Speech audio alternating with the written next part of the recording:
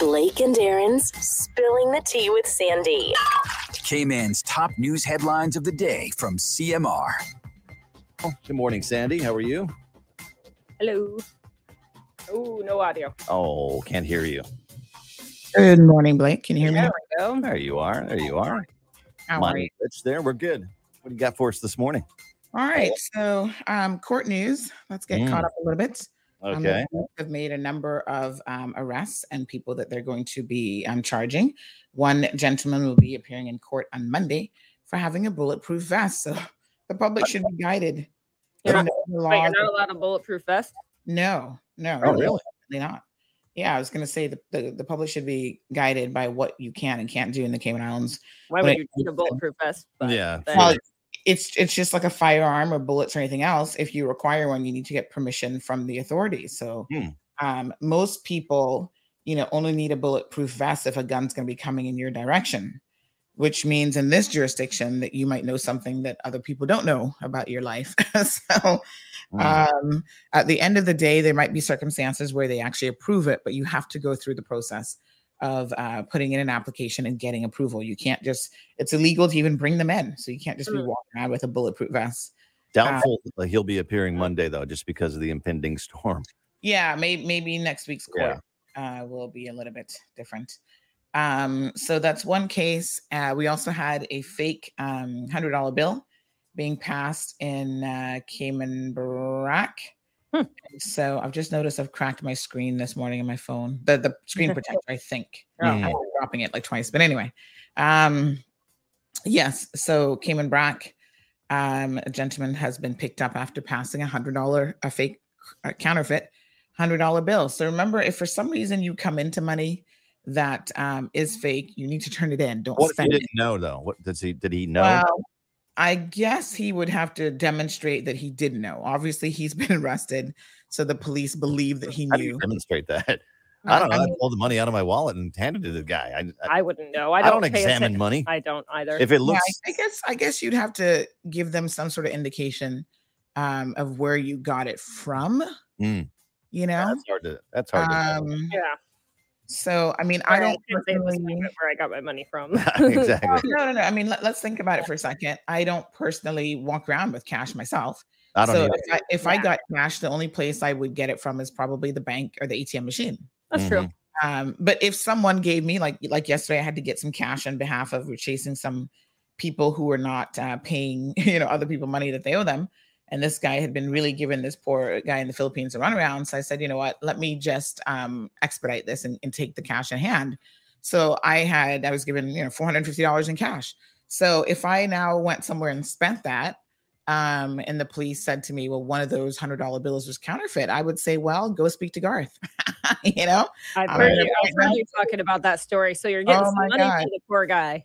Yeah, finally. $800 to go. And it's like pulling teeth trying to get this guy to do the right thing. Look, people, don't pay for your own work permit. It's not up to you. Yeah, that's a good lesson, right? So, apparently he was a lot more people, though, is the sad part, because a lot more people have come forward. What other court news you got for us?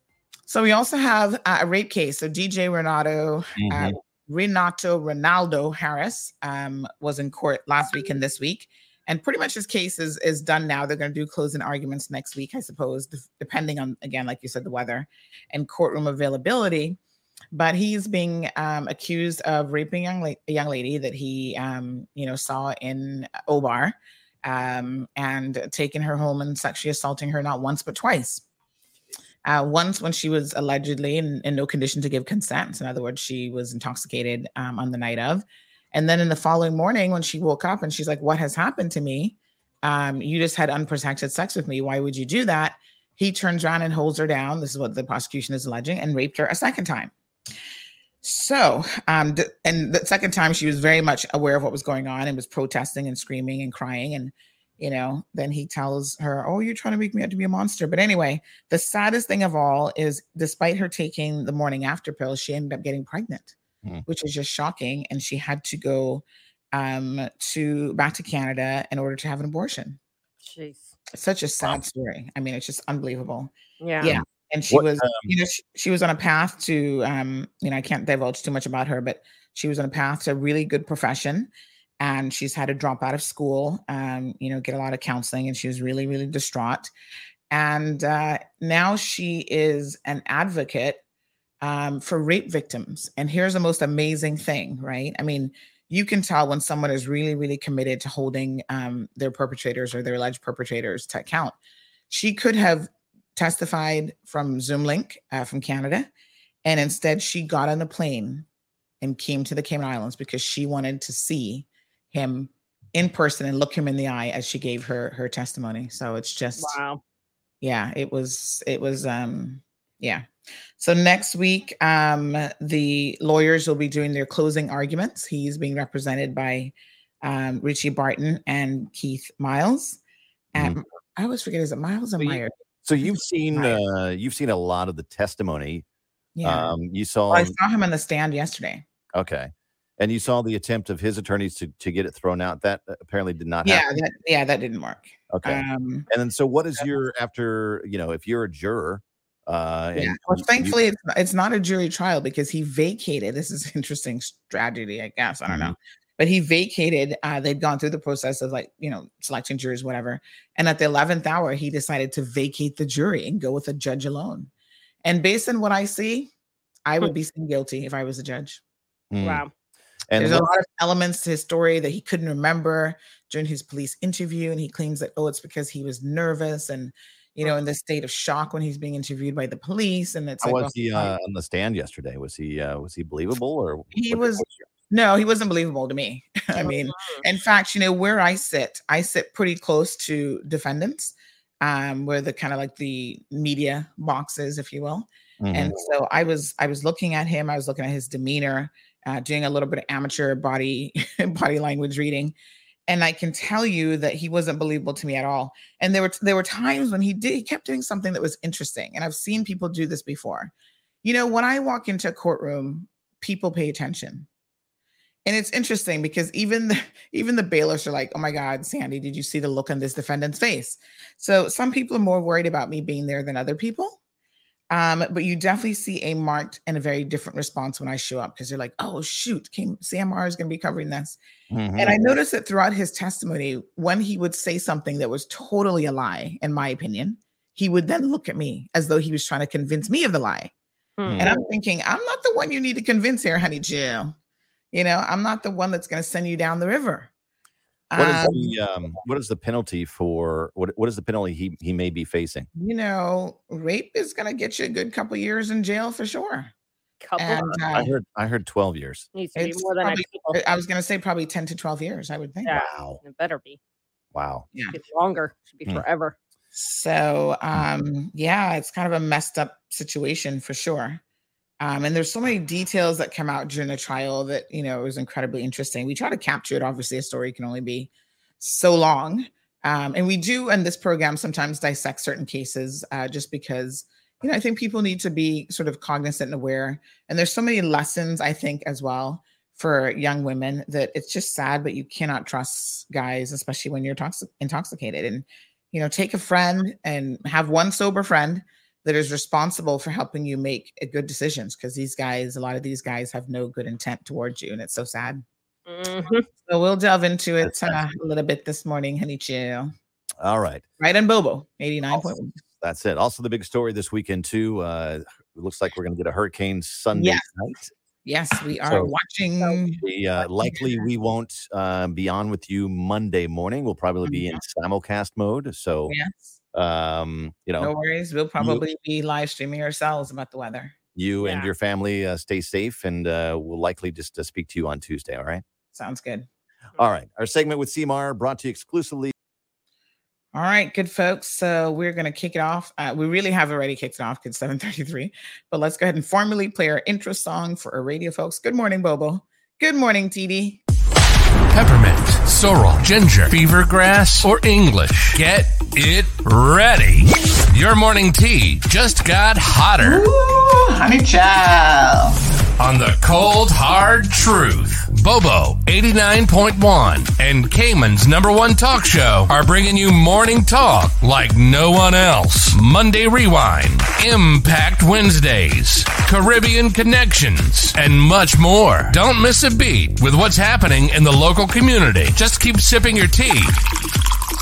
What a mess. Here's your host, live and direct from the Cayman Islands, Sandy Hill.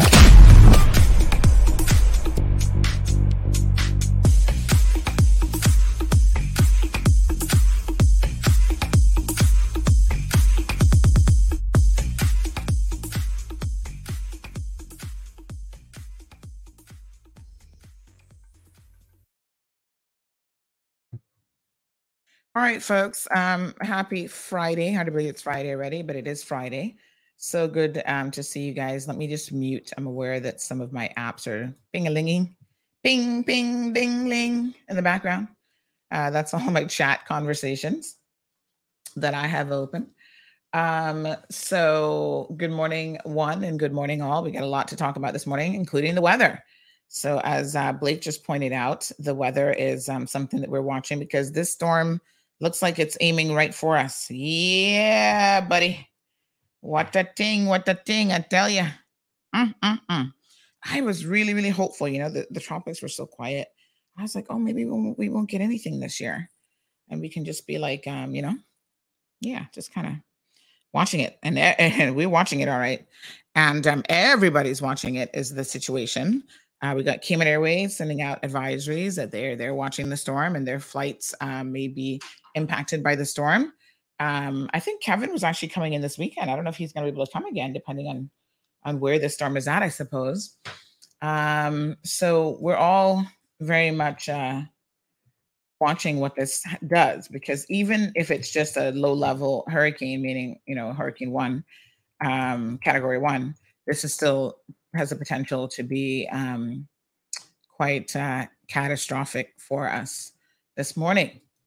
So I was at the grocery store briefly yesterday. You guys do know that I do not like grocery shopping. I'm not sure if I told you this or not, but the one kind of shopping I don't like in Cayman is grocery shopping.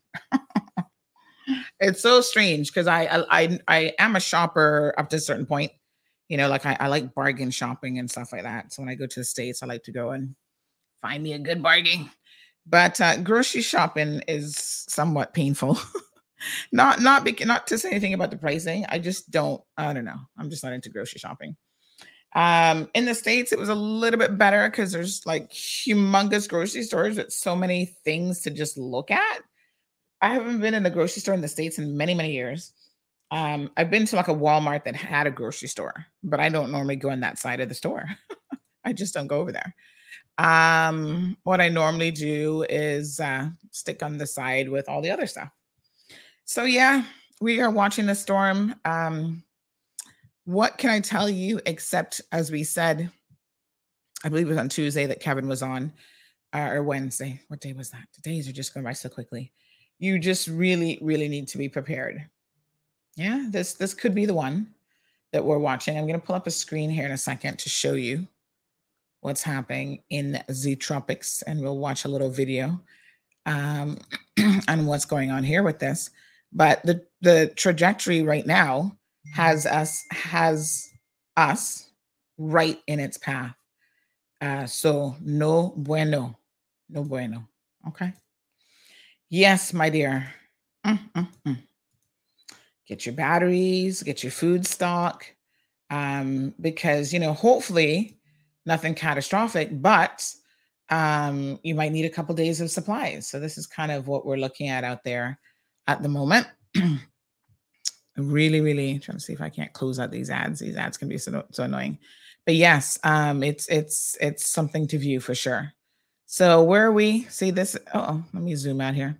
This is a satellite of the world, and this is our region. And we are right here. Look at that.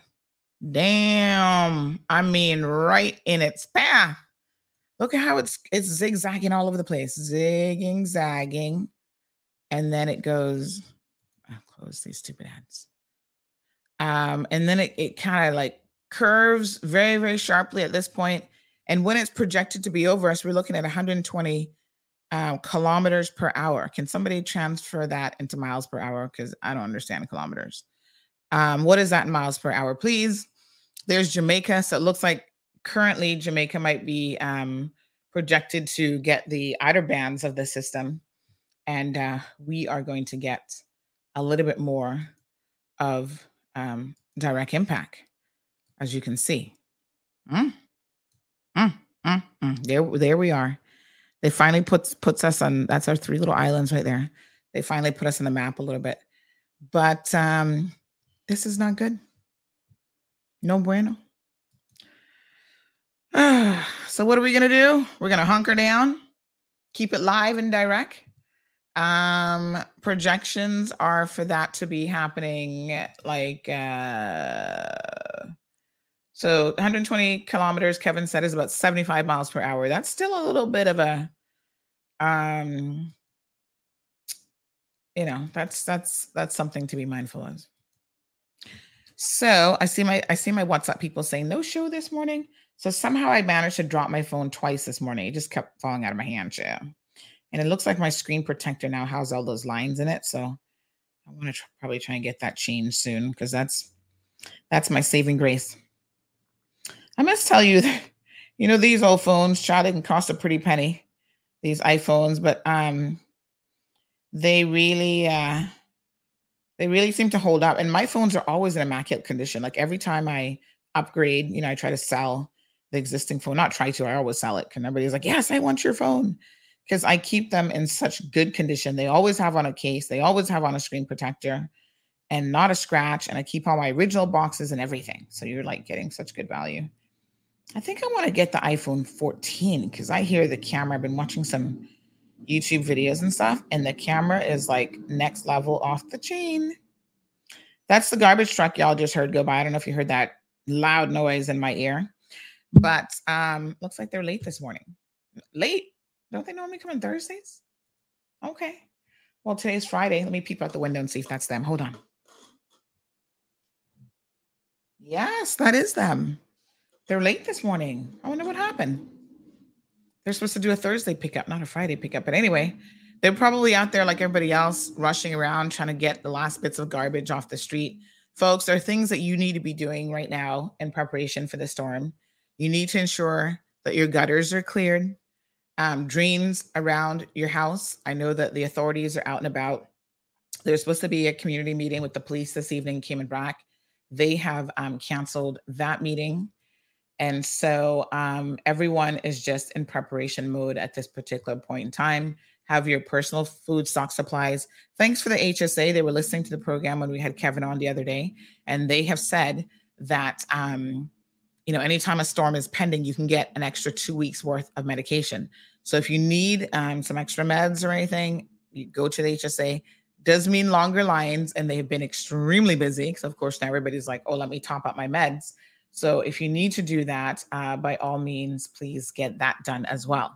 So as indicated, Cayman Airways has issued a notice to say that they are watching, like everybody else, this Tropical Depression 9.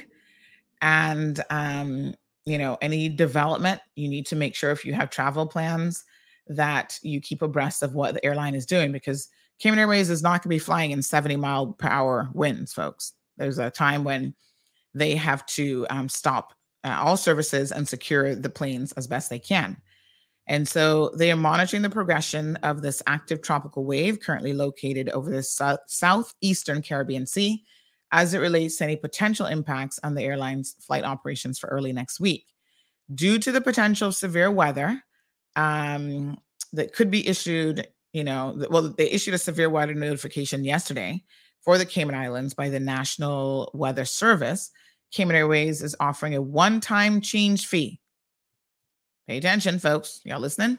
They're offering a one-time change fee for people who are traveling, and they have some stipulations. I'm going to send this to Renee so she can put this up on the website. So if you meet the criteria, they will be happy to change your ticket for you one time.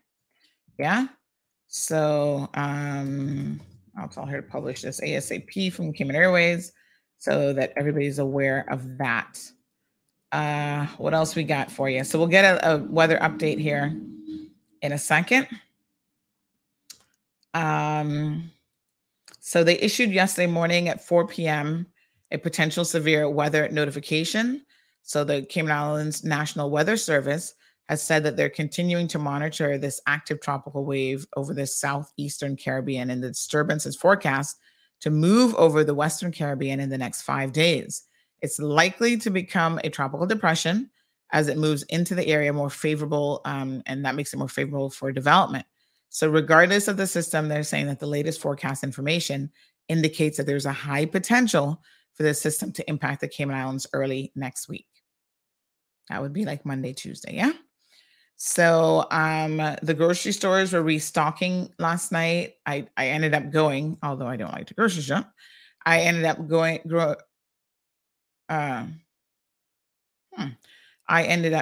to the grocery store, and it wasn't too bad. You know, I've heard you guys saying over the last couple of days, people have been like shopping like crazy and, you know, all this just grabbing stuff, and it's been a bit crazy. So yesterday, Foster's in Savannah, in fact, really wasn't that bad. So, mind you, I didn't really pick up any hurricane supplies. I was just like, what did I get? I can't remember. Oh, I got a bunch of like bath stuff. Trying to remember what else I got. I got some coconut water, a couple salads. I can't remember what else I got. Turkey bacon. My daughter wanted cherries, but they didn't have any cherries. So that was the whole reason I went to the grocery store. I had no intentions of going. And she's like, I want to go to the grocery store. And I was like, really? She doesn't really ask to go to the grocery store often, but she wanted some cherries yesterday. So we went and they did not have any. Diamond Princess, Evelyn, Wee Wee, Miss Debbie. Sujit is here. Says you might need the jacket for the impending storm. Miss Daisy, Sophia, TGIF indeed. Scott's got it locked. Scott, are we having curry chicken today? Curry chicken cone at Waffle Monkeys. Cameron says CMR Debt Collection Agency. Oh, Lord. You know, as one of, I'll tell you a joke, Cameron. I used to do a little bit of debt collection. I had I chose my clients wisely, but I used to do it for companies, really, not individuals, because individuals can get so messy. But let's just say that even before I had CMR, it was very, very effective when I called somebody on the phone and be like, oh, you owe money. They're like, oh, I'm going to pay it right now. Yeah, this dude Garth is next level. When I tell you some people just not righted, Caymanians know what I mean by that. They just not righted. And this dude is a straight up, Jamaicans would say what he's a Gino, whatever, crook, con artist, that type of thing. That's the total vibes that you get from this dude, because he was giving this man a run around. Remember, this was like 2 weeks ago that we called him on the show, and then he hung up the phone, and you know, but he's been promising that he's going to pay the money. Last week, Friday, he's supposed to pay $1,000. It went from $1,000 to only $500, and then it went from $500 to I only have $450. I'm like, dude, do yourself a favor and don't have CMR put you up on a permanent basis on the website. Because once you go up on the website, you're not coming down. Do yourself a favor, because you owe too many people money. Because Ace is not the only victim out there. A number of others have reached out to us about as well about Garth. What you're doing when you take people's money for an intended purpose and you don't actually fulfill that intended purpose, whether it's a work permit or anything else, that is called fraud. It is theft. And the police, in my opinion, needs to stop talking about, this is a civil case, and start taking some of y'all behind the court. This person says, please, can you call Ruth Anna then? Hello, how many times do we have to do that? And the thing is, once we call out Ruth Anna, as we did with the helper, I bet you the helper got her money. But you all have to stop being afraid of Ruth Anna. And you need to come on the platform, tell your story, show your receipts, because only you know the story and have the receipts. You need to step up to the plate and do that. Right? When you do that, she will find money. If she even has to get on a pole and start twerking it. Okay. You can find your money. Y'all just need to step up to the plate and stop playing with this girl. That's the problem. If you let someone, listen, when people see a jackass or they think they see a jackass or a fool and they can ride you, of course they can ride you forever. You know anybody that you could owe $5, $10, $15, $20,000 to for years and never pay it and not even collecting any interest? Oh, TD, not in this lifetime. I wish I could go to the bank and be like, oh, give me $25,000 interest free. That's your money. You better get on it. Romelia, good morning, honey chow. How are you? Have a blessed day. Miss Ann joining us from Fort Walton.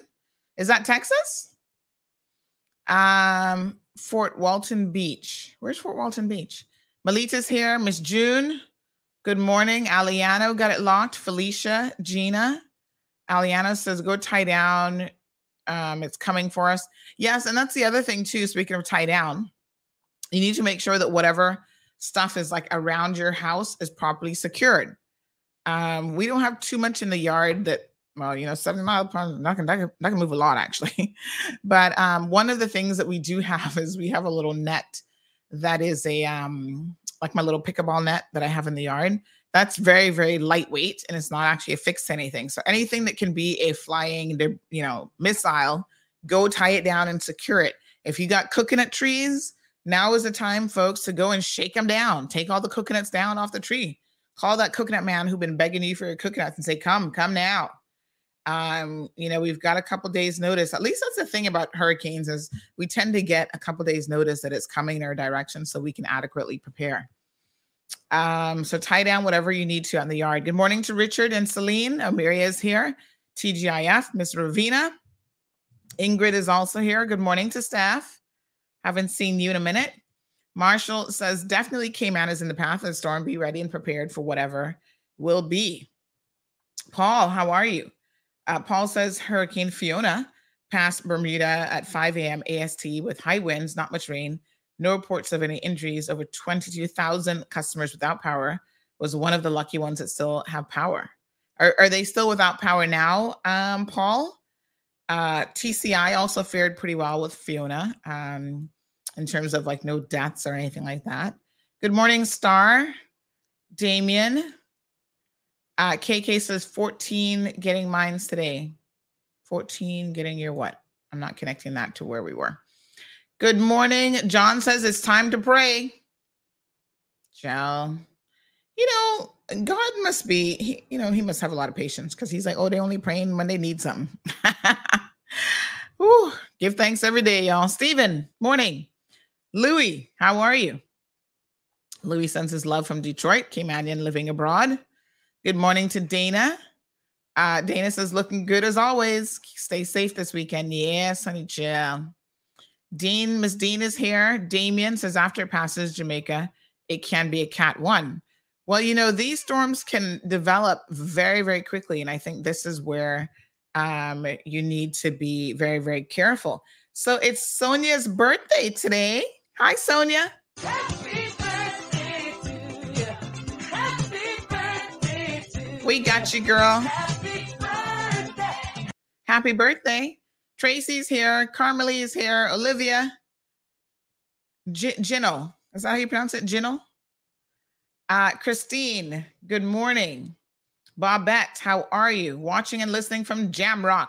Good morning, my darling. Garth, who again? Child, please.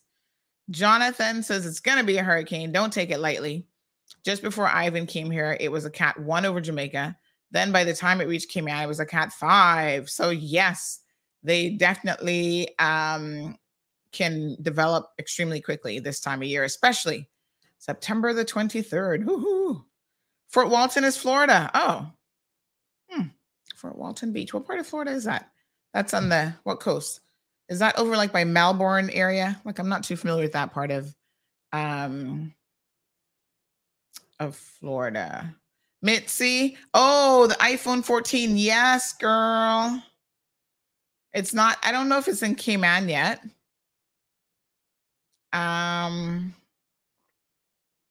but they've got it in the US of A. I have my sources checking for me. Online, like pre-orders, they're out already. But I got people. Amjad says, can we talk about the sex offenders registry? Yes, still waiting for something to be done on that front. But I'm watching this government to see if they're actually going to do anything about that. It's one of the things that I would really want to see them address. Long overdue.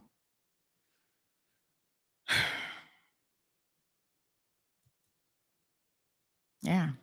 So let's talk about this court case a little bit. We can talk about it a little bit because it's not a jury trial. It is a judge alone. So we don't have any fears of influencing a jury pool, right? So, normally defendants, if you're talking about it in public, you have to be mindful of the fact that you could potentially be impacting the jury. And there are people who've had a trial vacated for that reason because, CMR was talking about it. And so in this case, these are very, very disturbing allegations. And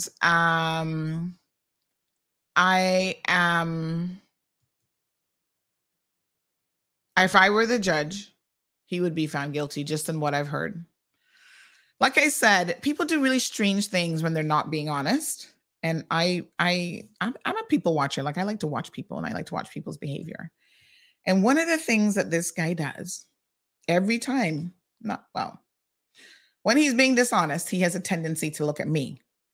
So the prosecution is putting questions to him, or his defense lawyer is putting questions to him. And Honey Chow, when she asks him certain questions, I see the dude looking at me and I'm like, why are you looking at me? It's not me that you have to convince.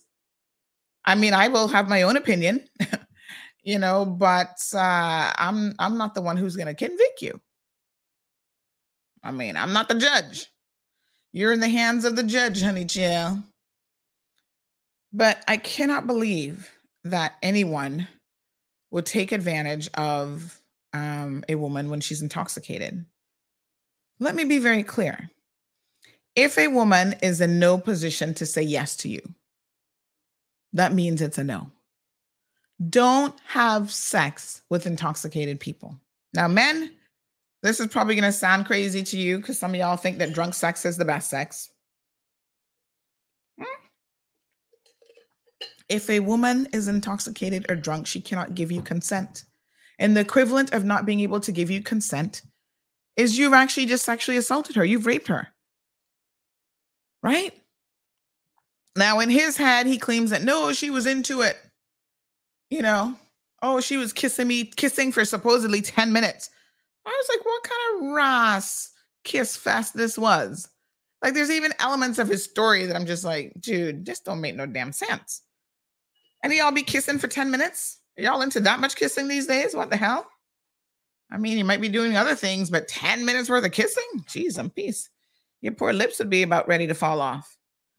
But that's what he claims, that they were at Burger Shack because the young lady expressed that she was hungry. And they were at Burger Shack in the parking lot kissing for 10 minutes. I'm so sure. I guess that's the only version of foreplay that he could come up with in his head, kissing for 10 minutes. But anyway. So, yes, he then proceeded to take her to his residence in Swamp. And KK says people barely kiss for 10 seconds, much less 10 minutes.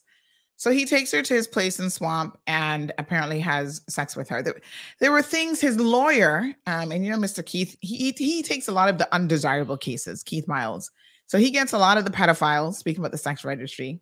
He gets a lot of pedophiles and a lot of rapists, and nobody else wants to take those cases a lot of times. So he's kind of like the local attorney that's going to take those kind of cases, right? I don't know what kind of success rate he has, Honey Chow, but he gives it his best shot, I must say. So he's asking questions of the defendant,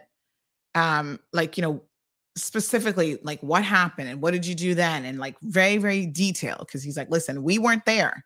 So you have to be able to tell the judge or jury precisely what happened. And so I was listening, and at one point he talked about, they were undressing each other. And he said, what do you mean by that? Undressing each other? How? And then he said something like she was wearing a dress, but he doesn't remember if she was wearing a bra or a panty. And I'm thinking to myself, how can you not remember? Either you were too drunk yourself or something else going on here. But if you're having a sexual intercourse with someone for the first time, right? How do you not remember if they had on underwear? To me, that's just so weird. It's so random, but it's so weird. Because for me, I would definitely remember an encounter with someone who wasn't wearing underwear. I mean, normally people wear underwear. So I don't know. I don't know what you guys are into. I don't know how many people you're having sex with. Like maybe you have sex with thousands of people, so you don't remember anything. I mean, I don't know. But if you can remember that she was wearing a dress, shouldn't you be able to remember she's wearing underwear? Like it was very bizarre. He's like, I can't remember if she's wearing a bra or a panty. And I was like, what the hell? Anyway, the way that he described it after that, he's like, she was supposedly undressing him. And then he put her dress over her head.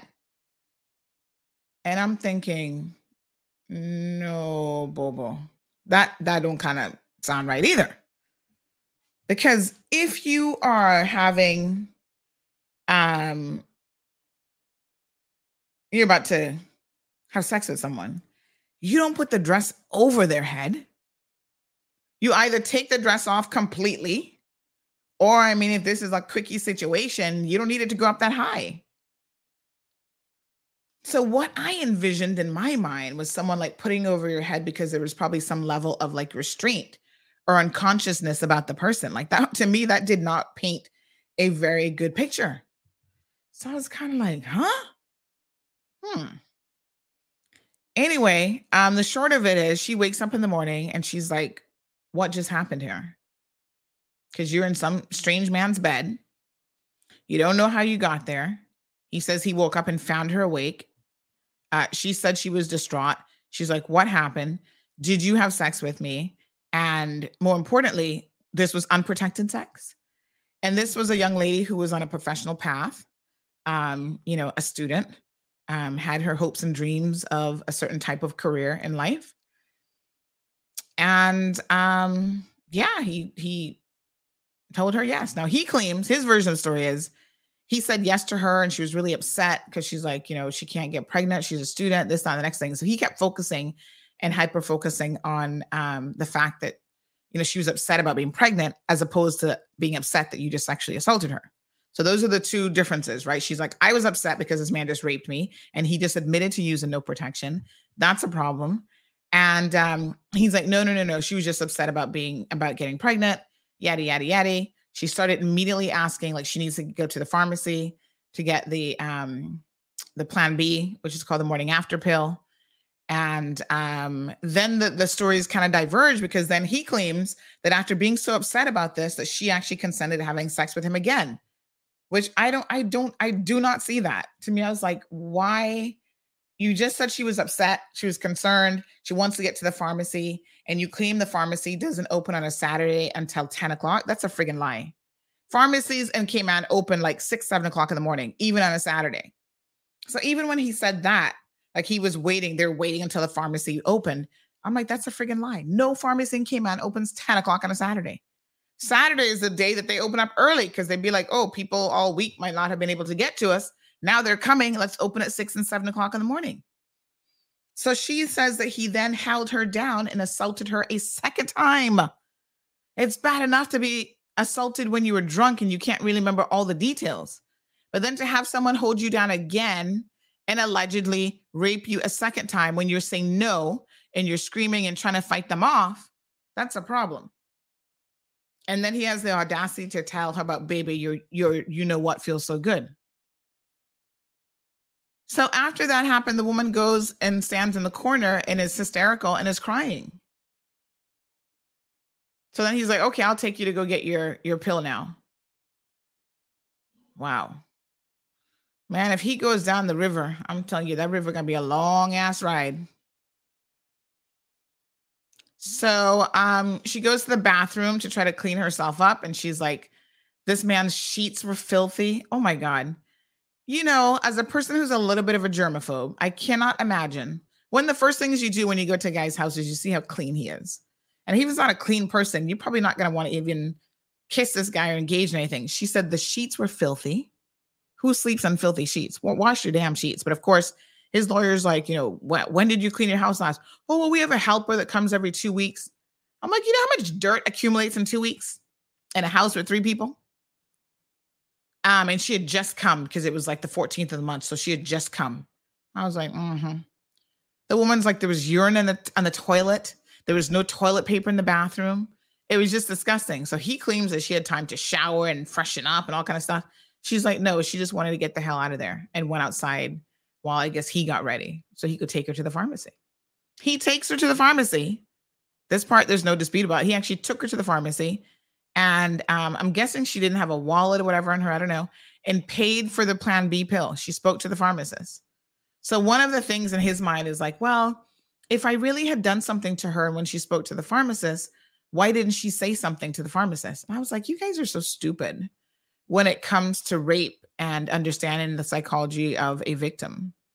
You know, she was in her mind still processing what just happened to her. She's not necessarily going to run to the first stranger and be like, oh, this man who's now buying me this Plan B pill just raped me. Call the police right now. So what ended up happening is she blocked him on her phone, and she was supposed to sit an exam the following week. She was so distraught that she was not able to sit her exam, and her professor wanted to know why she couldn't sit the exam. And that is when she felt comfortable enough speaking to someone to say that this is what happened to me. And I'm really struggling with this. I'm having a really hard time. So they got her into some counseling, and she was able to do an examination, a physical exam. And then she finds out in early August, this happened like what was the date? June or July 14th. Then she finds out that she's actually pregnant for a guy who just raped her. Can you imagine? So she messages him and says, dude, you are such a POS. I have just found out that I'm pregnant after peeing in a stick twice because she was in such a state of shock and disbelief. And she's like, don't you ever talk to me again if you ever see me anywhere, because they didn't have that kind of relationship. This isn't a relationship where they were like friends, like always messaging, close and hanging out.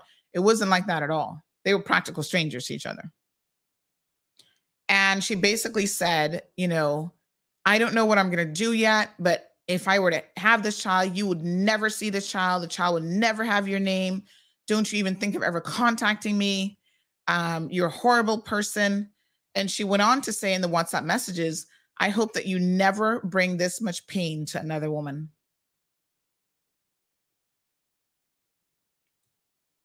And then the prosecution says, he then starts to do what's called gaslighting, where he wants to be the victim. And so in his attempts to be the victim, he says to her, well, we were both drunk. Why are you trying to make me into the monster? So he doesn't deny having sex with this woman, but his version of how it happened is different. So he says in a text message to her, we were both drunk, but on the stand, he's saying that she was fully sober and wasn't drunk. But your text message said something totally different. There were things in his police interview that he didn't say. And people, let me tell you something. If the police ever arrest you, you have a right to an attorney. Most of you need the attorney, believe me. The thing that you do not want to do is to omit to say something in your police interview that helps your defense in any way, shape, or form. And a lot of people omit to say it because it's not true. They omit to say it because they are making it up. Right? So later on, they come up with, oh, well, this sounds better. So one of the things that he admitted to say was that his father and son were home that night.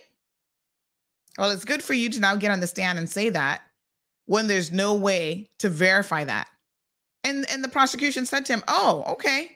So your father will be testifying to say he was home that night? No. My dad can't testify. Why can't your dad testify? Keep in mind this happened in 2018, so the father probably wouldn't even remember where he was at necessarily on a particular night. The other thing he forgot to say is that, that morning that he supposedly took her to Burger King, because now he's trying to be like a Don Juan. Like, oh yeah, I took her for a nice breakfast, a Burger King breakfast to make up for it. Like, I took her to the Ritz. Well, I took her to Burger King because that's ghetto style. So she was at least fed. What else did he forget? There was something else that he forgot to mention. He also forgot to mention, hold on.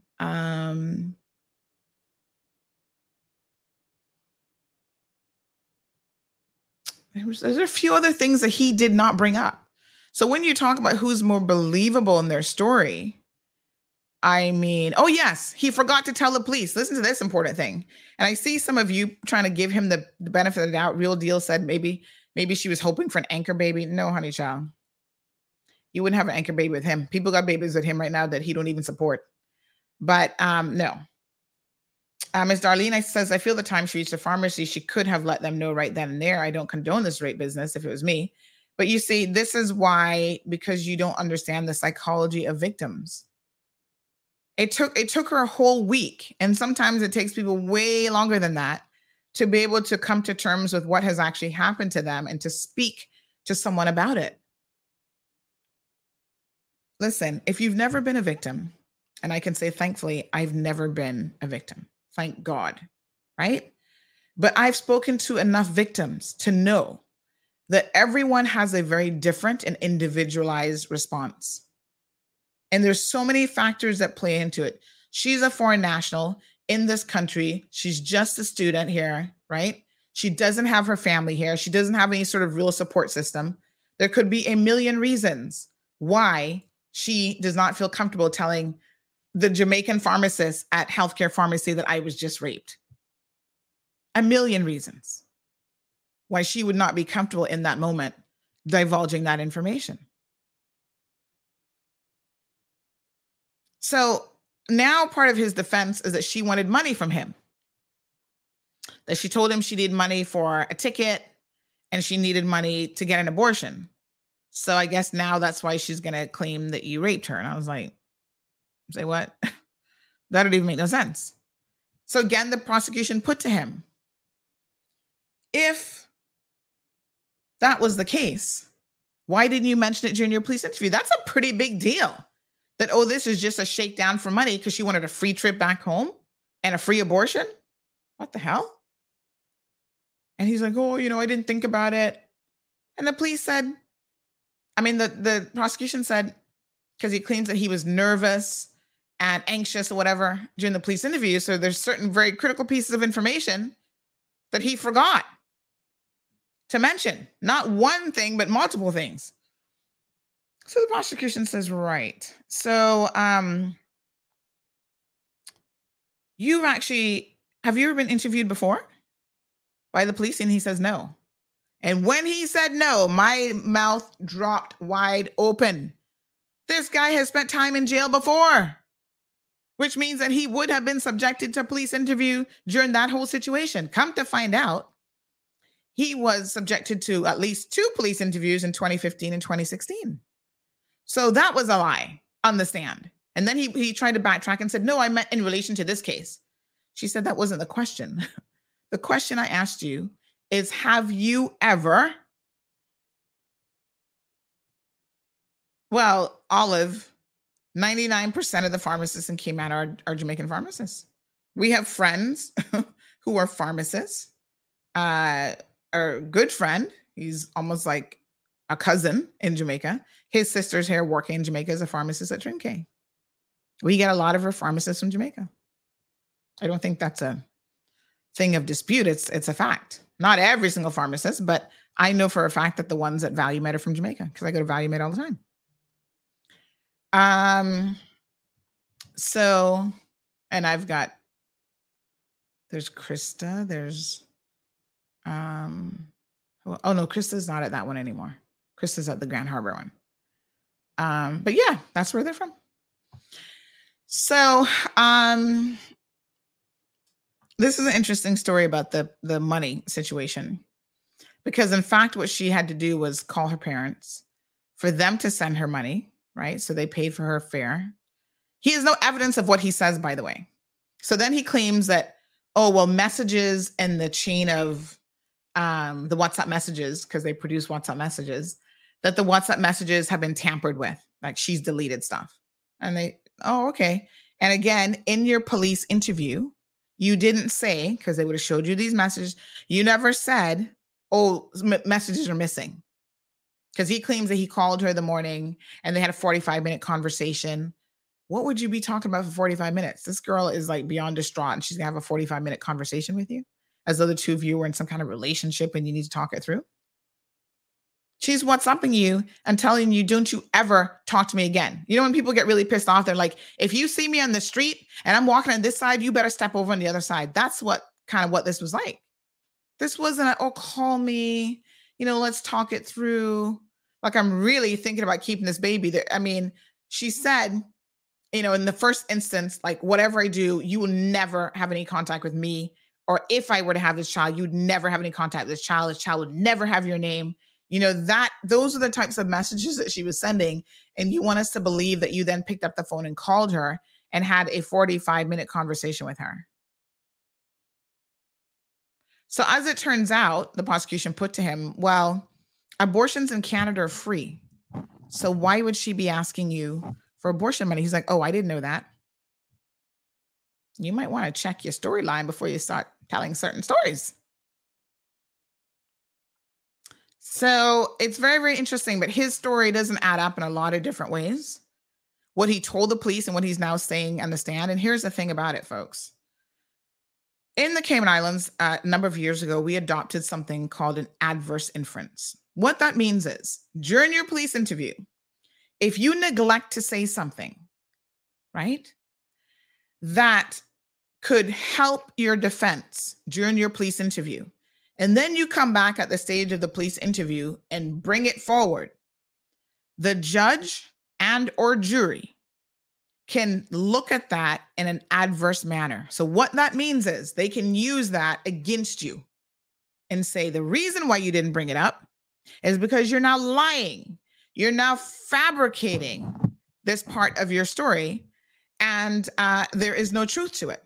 You're now just saying that because you've had years to think about what your narrative is going to be. And let me say this, as someone who has done a number of police interviews myself, right? It is possible that you might not remember everything. He had the benefit of legal advice before. He had the benefit of, he said he got arrested like 8 o'clock in the morning. They didn't interview him until some 4 or 5 hours later. So he was sitting in a cell. He claims that he was in such a state of shock. So it's not like they picked him up and 5 minutes later they're conducting an interview. He'd been sitting, waiting in lockup for 5 hours to probably sort out a lawyer, talk to his lawyer, talk to the police, be formally interviewed. So he had time to consider and try to remember the chain of events in terms of what happened.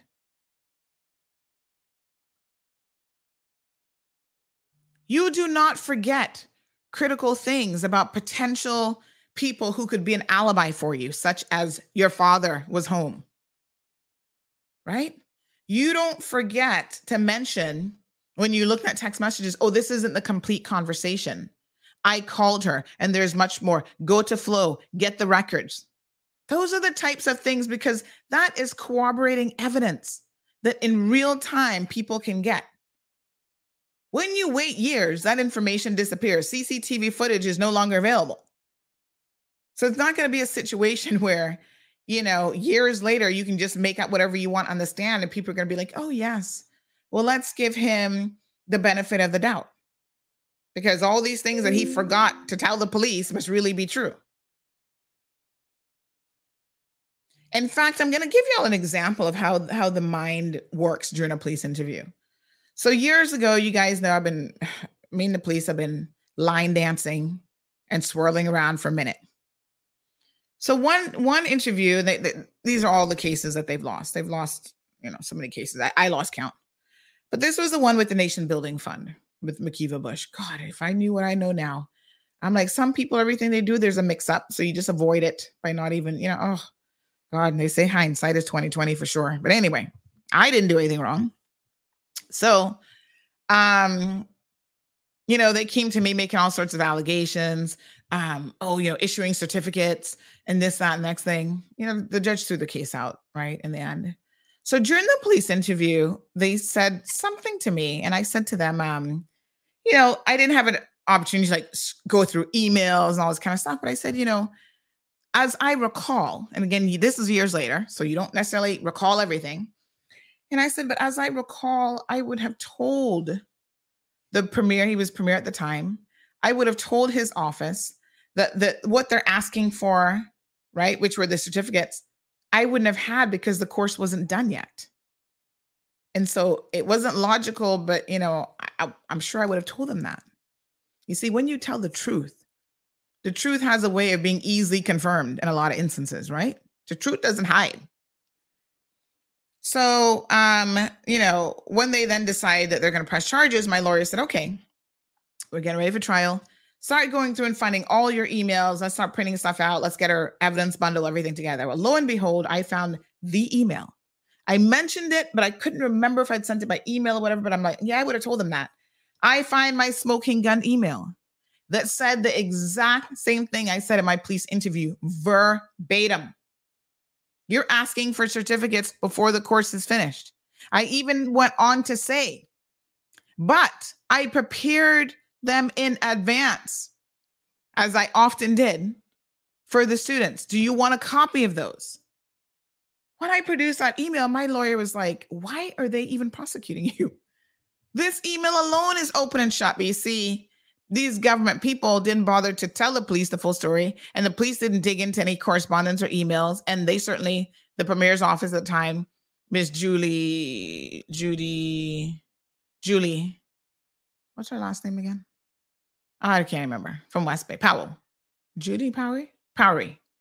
She didn't say, oh yeah, well, we got an email from Sandy where she said XYZ. Because that email would not fit their narrative of trying to make me out to be a dishonest person. But it was in black and white. It was in writing. My lawyer almost fell through his chair. He's like, what are they doing here? And do you know that even after sending them the email, they still proceeded with the prosecution? This is when you know they got a hard on for you. But now we know that that was all politically driven. Tara Rivers, according to when Winston, I wanted to call him Winston Churchill, when Winston Connolly got on the stand, he blamed it on Tara. He's like, oh, Tara Rivers told me to pursue this case because, oh yeah, now we finally got Sandy. That's what they were going around in political circles and saying. Poor them. They don't know a thing about the truth, these politicians. You were nowhere near getting me. It didn't even make it to the jury. The judge said you have to throw this case out. That's how slack it was.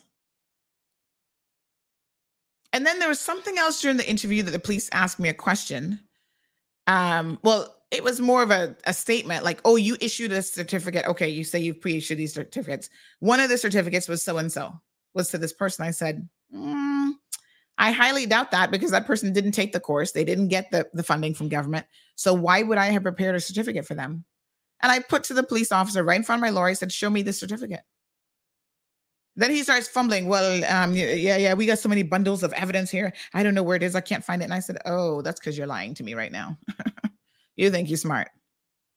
I'm like, isn't that funny? You put something to me that isn't true. I know with probably 97% accuracy that isn't true, or certainty, I should say.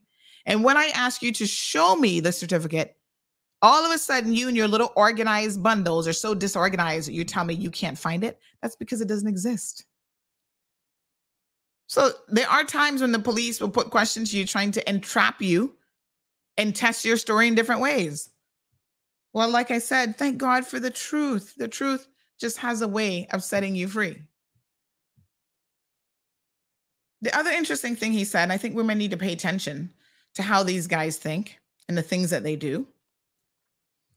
He was saying that 90% of the women that he has sexual intercourse with, which, like I said, I don't know how many that is, have no concern about any form of protection whatsoever.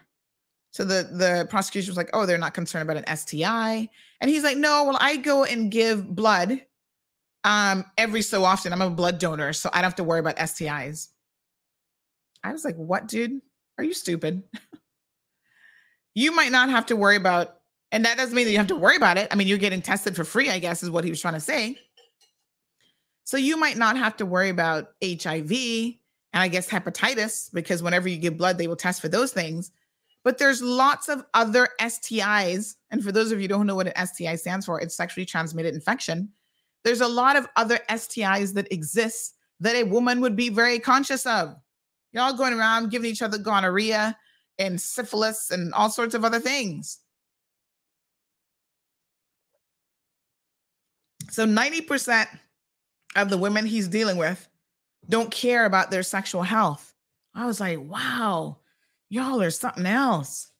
This is like next level crazy. This is what's going on in Cayman. Cayman actually has a very high instance of a lot of STIs, by the way. I've spoken to doctors and they're like, whew, if y'all know what we know, you'd be triple wrapping it. And so it's a little bit peculiar that this young lady who was then so concerned after the fact about getting pregnant would be in a position the night before to have sex with a total stranger and not use any protection. And she was not on birth control because she wasn't sexually active with anybody. It doesn't make any sense. You know what I'm saying? But then again, he claims that 90% of the women that he's with don't care about those sorts of things.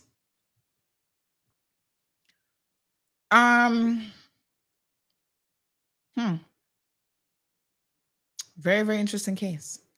Now, what made this so much more interesting and compelling? There were little details, like something about him having his license suspended for 5 years.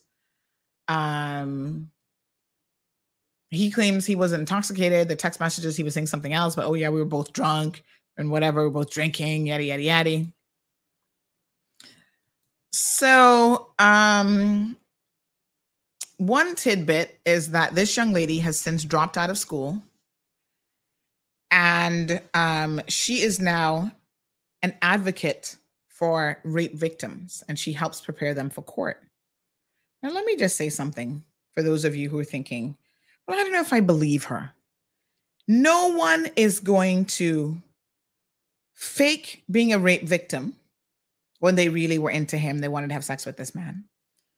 Drop out of a professional path. Like let's say she was in a path to being a lawyer. This is what I'm telling y'all in a way. I'm not telling you what her path was specifically because, we're not trying to identify who she is, but say she was going to the law school, right? She would have dropped out of law school, gave up the potential to be a lawyer, to be that level of a professional, and to earn probably decent money later in life, and has now become a rape victim advocate.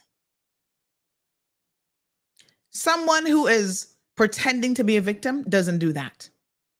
That they're going to now dedicate their life to the cause of helping other victims.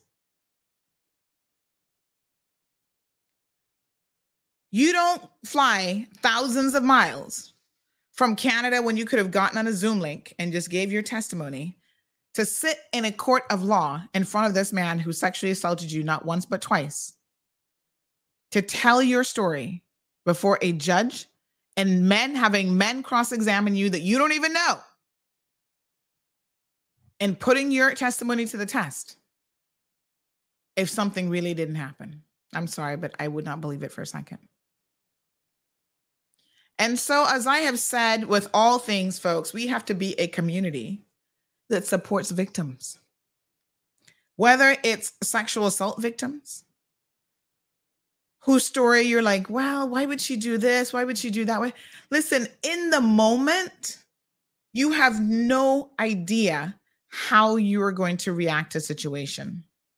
How many of you have always played out in your mind, well, if this happens to me, I'm going to do this. And when it actually does happen, you don't do that at all.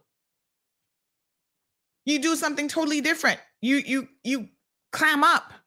You don't respond in the way that you thought you would have responded. It's not as easy as that when you've been traumatized.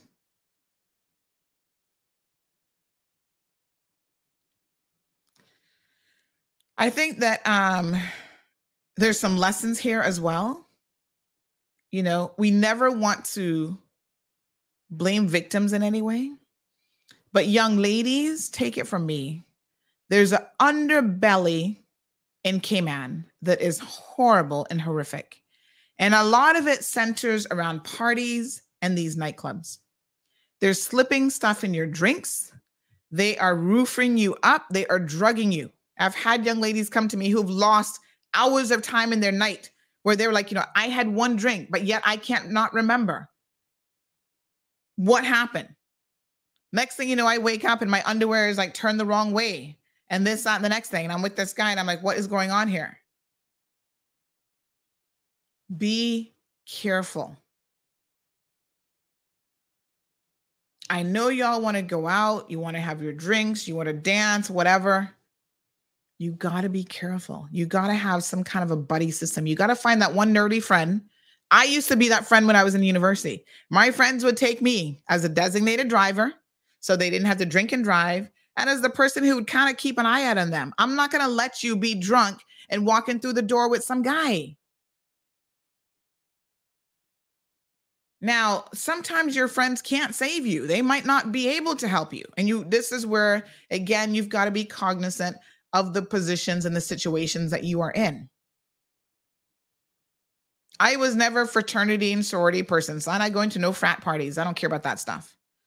When I was at USF, they had frat row. They got all these fraternities, sororities. Oh, let's go you want to join a sorority? I'm like, no, thanks. I don't need y'all acceptance to live my life. I was in honor society for like Spanish and a few other things, but we weren't into that kind of life. You've just got to really, really, really be careful. And a lot of people in Cayman, so-called, at one point, the prosecutor said to him, oh, you're pretty well known. Would you consider yourself a celebrity, local celebrity? He's like, oh, yeah. I was like, what the fuck? What? Local celebrity, my ass. But that's what these guys think. Oh, because I'm a DJ and because I'm on the radio, everybody knows my voice. And they'd be like, yo, this is DJ Sandy. I'm going to scratch me some records. Y'all want to hook up with me? Like, that's the attitude that they have in their head. And so they do think a lot of times that they're above the law and that if they see you and, oh my God, you're a woman, you've got a vagina, they've got a penis. They're like, okay, you must want me. It's as simple as that because everybody wants me. I'm a celebrity. And it's like, no, dude, you're a whore is what you are. Right? Not everybody wants you. Not everybody wants that kind of life. Not everybody wants to be exposed to STIs and STDs and everything else. But that's how they think. And they also see like, oh, you look nice. You dress a certain way. You're having a few drinks. Oh, you must want it. People, entire societies and communities and families have managed to raise men who have no respect for women. They just see them as sexual objects. And it's all about, I want to have sex with as many women as I can. And that's the extent of it. Girls, you have got to be smart. Just like I tell these young ladies, don't be making these guys take no pictures of you. Because next thing you know, your picture's all over Cayman, social networks and Snapchats and this, that, and the next thing. Have a code word even. I've done this even as an adult. I remember one time I went to Florida. I'll tell y'all this. I was an adult, like probably, how old? I must have been like in my 30s. 30s? Yeah, probably maybe early 30s, late 20s, early 30s. Anyway, I'd moved back home and at this point I was single, kind of like feeling my way out there. So I'd been talking to this guy for a minute online. He's from Barbados. And I'm like, hey, I'm coming to Florida. He lived in where exactly did he live? Anyway, he's actually I don't want to give away too much information here, but he's a Bayesian track star back in the day. So he runs a lot. I want to say that he lives in Atlanta. I don't even know. But anyway, I agreed to have lunch. So I'm like, listen, I'm going to be in Florida for the weekend. He's like, oh, let me drive up to wherever the heck he's driving from. It's like maybe Atlanta, whatever. He's like, oh, I'll drive to Miami. And, but you got to be careful with some people because when they drive from Miami, drive from Atlanta to Miami, to them, that's a couple hours drive for sure. All of a sudden they have expectations that drive means that they're entitled to something. And I was like, oh no, honey child, you're entitled to treat me for lunch if you wish, but I'm bringing my own money. I can pay for my lunch. So we meet up at Sawgrass. I think he might have had a conference or something in the area. And so it wasn't that much of a drive after all. Like he was kind of close by because he had a work conference or whatever. So anyway, I met him for lunch, and next thing I know, he's making like certain advances and stuff like that. And I was like, no, TD, I just met you. We're not going nowhere near that situation. As it turns out, throughout lunch, I ascertained very, very quickly that I couldn't stand him at all. Chatting to someone online is one thing. Mm-hmm. You don't get a real sense of someone's personality, though, until you sit down, you have a proper conversation, and you talk to them. And so when I started to talk to him, I was like, oh my God, he's so arrogant. That this is a little bit of being, do I have any Bayesian friends, really? I hope y'all don't get insulted. But Bayesians are some of the most, my personal opinion, Bayesians can be very arrogant people. Amongst the Caribbean people, they are like they think they're the shit. They think they're everybody's cup of tea. I'm it. Look at me. Da, da, da. And I was like, intelligent guy, has a degree, professional, former track star, loves to run and whatever. But his conversation and his position, I was like, ooh, honey child, I can understand why you got an ex-wife. So, I was like, no, not feeling this situation at all. But I had a code word. This is back in the day when we still had BlackBerry Messenger. So I had my little BBM, my BlackBerry phone. And so I told my friends, this is what you have to do. Because listen, I used to live in the States. I'm not about to get kidnapped by some serial killer. Somebody who was pretending to be a Bayesian guy, but I see him, he actually turns out to be some blonde hair, blue-eyed guy who's about to kidnap me. I was like, step off. So I told my friends, I'm like, okay, Steve, Greg, Kevin, all my male friends especially, I'm in Miami. I'm here by myself, but I'm going to go to Fort Lauderdale, go into Sawgrass, and I'm going to have lunch at the Cheesecake Factory with this guy. Tell them the itinerary so that they know. When I drive and I get there, I've just arrived. I'm going to go have lunch now. And we had a code word. I can't remember what the code word was. But I'm like, if I text you this code word, that means that you call me and I get out of there. And that's exactly what we did. Now, the code word wasn't because I was in any sort of imminent danger.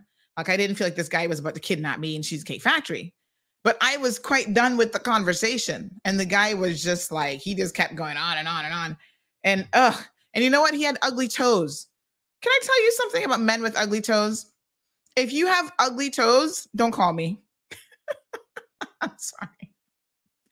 There's something about a man's feet that if they're just not normal and he doesn't bother to maintain his feet, I know this is a level of detail that's kind of weird, but if he ain't maintaining his feet, I don't know what else he's not maintaining, and I'm just not interested. So I'm like, forget it. Ugh. So anyway, he decided to wear, and maybe he had runner's feet, because I know runners have really, their feet take a lot of punishment, right? So he had some toes and stuff that I was like, oh, Jesus, no, I couldn't imagine those touching me. Oh, my God. So anyway, I text my little friends the code word, and they called me. And, the conversations, okay, Sandy, you got a next meeting, you got to come right now. Da-da-da. And so I was like, oh, man, I'm sorry. Got this phone call, I got to go. Here's my money. He's like, no, I'll pay for lunch. I said, no, because it didn't go that well in my mind is what I'm thinking. I don't even want you to think that I owe you anything. I came with my own money. I put we went Dutch style. I paid for myself and he paid for himself. And that was just the end of it. And I was out of there like Flynn, I was like, no, sir. Mm-mm. The funny thing is, I never saw him. Did I ever see him again? I don't think I ever saw him again, but we would still talk online and whatever. Nice enough guy, but nah, not even second date worthy. But women need to have, and they need to inform people, have your code word. Let your friends know where you're going and what your movements are. Now, of course, unfortunately, when you're out drinking, a lot of this stuff, despite having the best intentions, a lot of this stuff goes out the window because that's what alcohol can do to you. It can make you not think right. It's an unfortunate situation with DJ. Renato. But I'm inclined to believe the victim 100% here. Now we'll see what the judge does with the case. I'll certainly keep you guys updated. Good morning, Debbie. Aliano says, no tear my sheet toes for me, yo. Oh, no, honey child. You little brat says maybe that's why Alden didn't respond. Why? Because he has ugly feet? What are you talking about? Janetta says, I don't care how old my daughter gets. I will be the proudest mother, smiling in my mugshot and rocking that uniform, which I pray to God I don't face such a situation. You know, as mothers, I feel like we all feel that way, to be honest. If someone ever did something to our child, we would definitely go ham on them. But you know, the sad truth of the matter is, despite feeling that way, like I said, you feel that way now, but when you're in the situation, chances are you're going to go to the police, you're going to try to follow the law. Very few people will grab the perpetrator and just beat the shit out of them as what they deserve. Most people just very law-abiding, child. I don't know. Shannon says, you're killing me this morning. LMAO, eagle claw feet. Yes, child. Ooh. I used to have a guy. He was a police officer. Oh my God. I got to tell you all about this woman who called me yesterday. I'm trying to get her on the show so she can tell you all her story with these prison officers. These guys are so disgusting in Cayman. Listen, we attract some of the most disgusting, vile individuals, I swear, in the Caribbean and from all over the world. They're just sick. Police officers, don't trust them when it comes to relationships. Prison officers, they're all a bunch of WHOREs with a capital W. Who else? I mean, it's hard to find a good man at the Cayman Islands, y'all, because they're all about, oh, we're outnumbered. There's more women than men, so we want 5 women. I mean, they just next level crazy with that kind of stuff. They don't care. They can have one relationship and hide it from a spouse like you would not believe. And this was a story this woman was calling me about yesterday, but we're going to bring her on the show, child, because she has a cautionary tale. Strong will, says Sandy Bajan. They're very proud people, especially the men, and they don't like black, and they are black. Well, I don't know nothing about that because he was a black, obviously he's a black Bajan. And he had children. I think he has 2 boys. I mean, he's black. And obviously the wife was black based on what the children look like too. So I don't know, but I just was not feeling those vibes, child. And like I said, the toes seal the deal for me. When I saw the toes, I'm like, the toes go with the personality. Ugly, ugly, and fugly. Isaline, good morning. Carmely says, how did you see his toes to know that they were ugly? Because he wore open-toed shoes. That's what shocked me. I'm like, if you have toes looking like that on a first date, try and hide them from people. Because you might get to date number 2 before I get to see the toes. But child, he came out loud and proud with those toes. And I was just like, Jesus, help me. Take the wheel. Good morning, Jonathan. He says, shalom. Woo, honey child. So I was going to tell you about this one prison officer. He used to try to talk to me, but child, I was like, don't even look in my direction if you know what good for you. And he had the ugly toe syndrome as well. He had a little curve in the entire feet. I was like, dude, of all the things to be curved, I'm not interested in the toes being curved. I'm like, no. Keep walking. Get out of here. Anyway, you know, one of my pet peeves now when it comes to looking at people.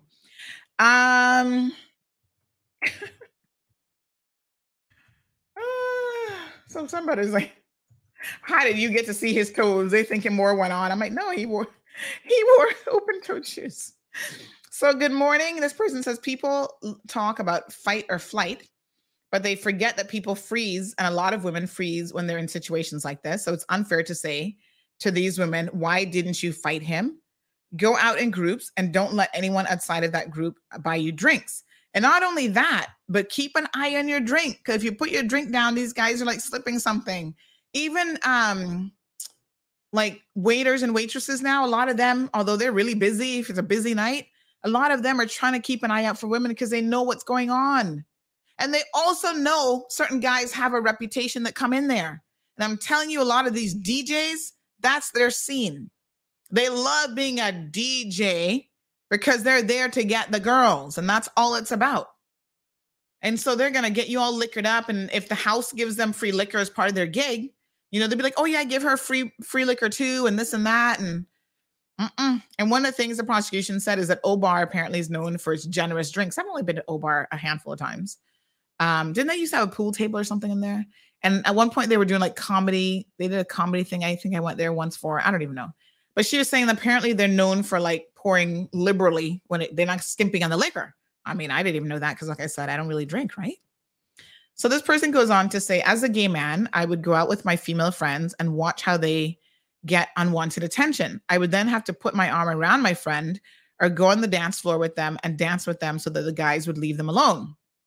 It's sad what a lot of women go through. Perhaps women should go out with a trusted male friend, gay or straight, and I find many men will leave you alone when they see another man with you. And then this person goes on to say, laughing out loud, I'm laughing so hard right now. Ugly toes. I wasn't expecting that. I'm afraid to wear sandals around you now. That is so funny. Oh my God. So this person says, I guess being a Leo and half Bayesian suits me as well. You know what is so funny? I want to say, I'm trying to remember his name now. I'm friends with him on Facebook. Oh gosh, what the hell is his name? But anyway, I think I want to say that his birthday, I think he's a Leo too. And child, I just don't tell you who he is because we have a mutual friend who's like a big Bayesian track star. And there's only a few of us that would have friends in common. So I still won't be able to look him up again. Let me see here now. Friends. And then you look at mutual friends. Oh, Facebook is so handy. Yes, there he is. Because we only have the one mutual friend. He's still running, child. He's a big time runner. Still running with those ugly toes. You go, boy. Keep running. When is his birthday? I'm trying to remember. For some reason, I think he might be in August as well, you know. Yeah, he lives in Texas now. No, he's November. Oh, there you go. Shows how much I was paying attention. Anyway, nice enough to just say hello to once a year on Facebook and happy birthday, but not toe worthy.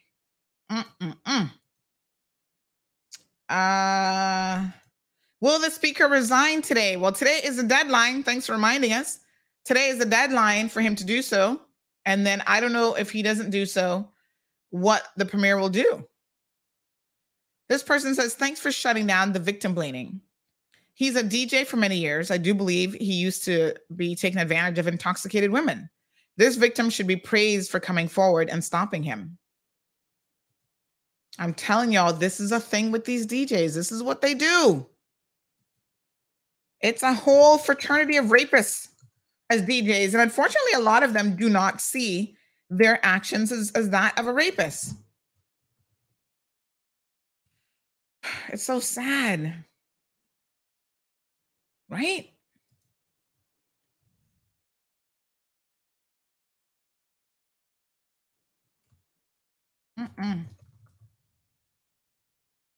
No, sir. Let's see what your other comments are. Why are people always deviating from the topic on hand? Good morning. This friend says, good morning, Sandy. That bastard, it sounds like he might have used a date rape drug on her. I heard that there's a lot of that's going on the strip. And in any event, I believe he would need to get control. In any event, I believe he would need that to get control of certain women. Well, I don't know. And obviously, one of the unfortunate things is if you wait past a certain period of time, there's no way to test for that. So there's no way to know if the 2 drinks that she had was just so loaded with liquor because O-Bar is very generous, right? That she really can't remember, or if something was slipped to her. Because if you wait a couple of days or a week, there's no way that they can test your system to see if that was the case. So this person says, well, if she can tell all the details about the house not cleaning, she was not drunk. No, she got those details from in the morning. Y'all need to pay attention now. Don't say stuff like that to me because I get easily insulted when I feel like you're victim blaming. It's not like she walked in at 3 o'clock in the morning or 4 o'clock in the morning when he took her to his house with a clip. What do you call it? The little clips Clipboard. Okay, clean toilet, check. Non-crowed feet, check. Clean sheets, check. No, it was when she woke up in the morning.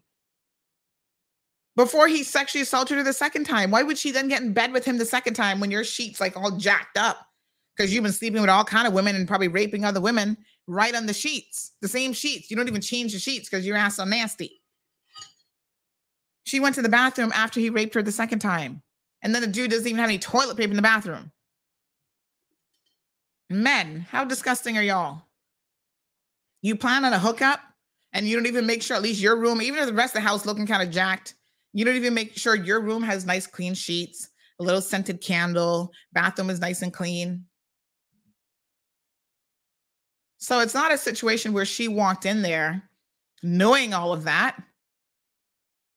It was in the morning when she was very much conscious and aware and was able to take note of her surroundings. Y'all love to victim blame though, you know. I see y'all. That's why Makiva Bush has gotten away with some of his antics for so many years. Huh. That's why, he don't want to resign now.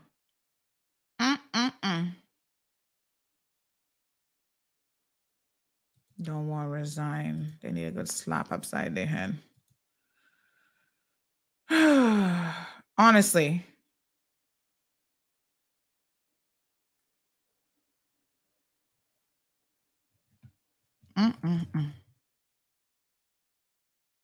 Unbelievable. So, folks, women, just be careful because around every corner, there's a man that does not care about you and is willing to take advantage of you. Nikki, good morning. Nikki says, morning, Sandy. You're making me die with laughter. I'm like you. Bad toes don't look my way. Chill. Mario joining us from Angola. How are you? Stored heading towards Jamaica. Sue, we're going to do a storm check-in in just a minute. Hold on. Nikki says, yes, victims will freeze and also go into disbelief and blame themselves for being in the position. And I think what happened with this victim, based on what's coming out, as time passed, she was obviously angry right afterwards, but as more time passed, she was able to really collect herself and to recognize what happened to her. And then that's why he then started to be like, oh, well, you know, we were both drunk. Why are you trying to make me be the monster here? And this and that, deflecting the blame on her. How can you just sexually assault someone and then talking about why are they making you feel like a monster? You don't think having sex with someone against their will, holding them down when they're saying no to you, doesn't make you a monster? Like, what kind of person are you really? Morning, caller. How are you? Good morning, Mom. I don't know what it is that got under your bonnet. Is it a bee or a hornet? But you're gonna be down the soapbox. It's not going to be able to support all that you're carrying this morning. I would say burn down, but we can't have fire in the studio, so that's not possible. That's all really. But the soapbox seems to be under pressure this morning.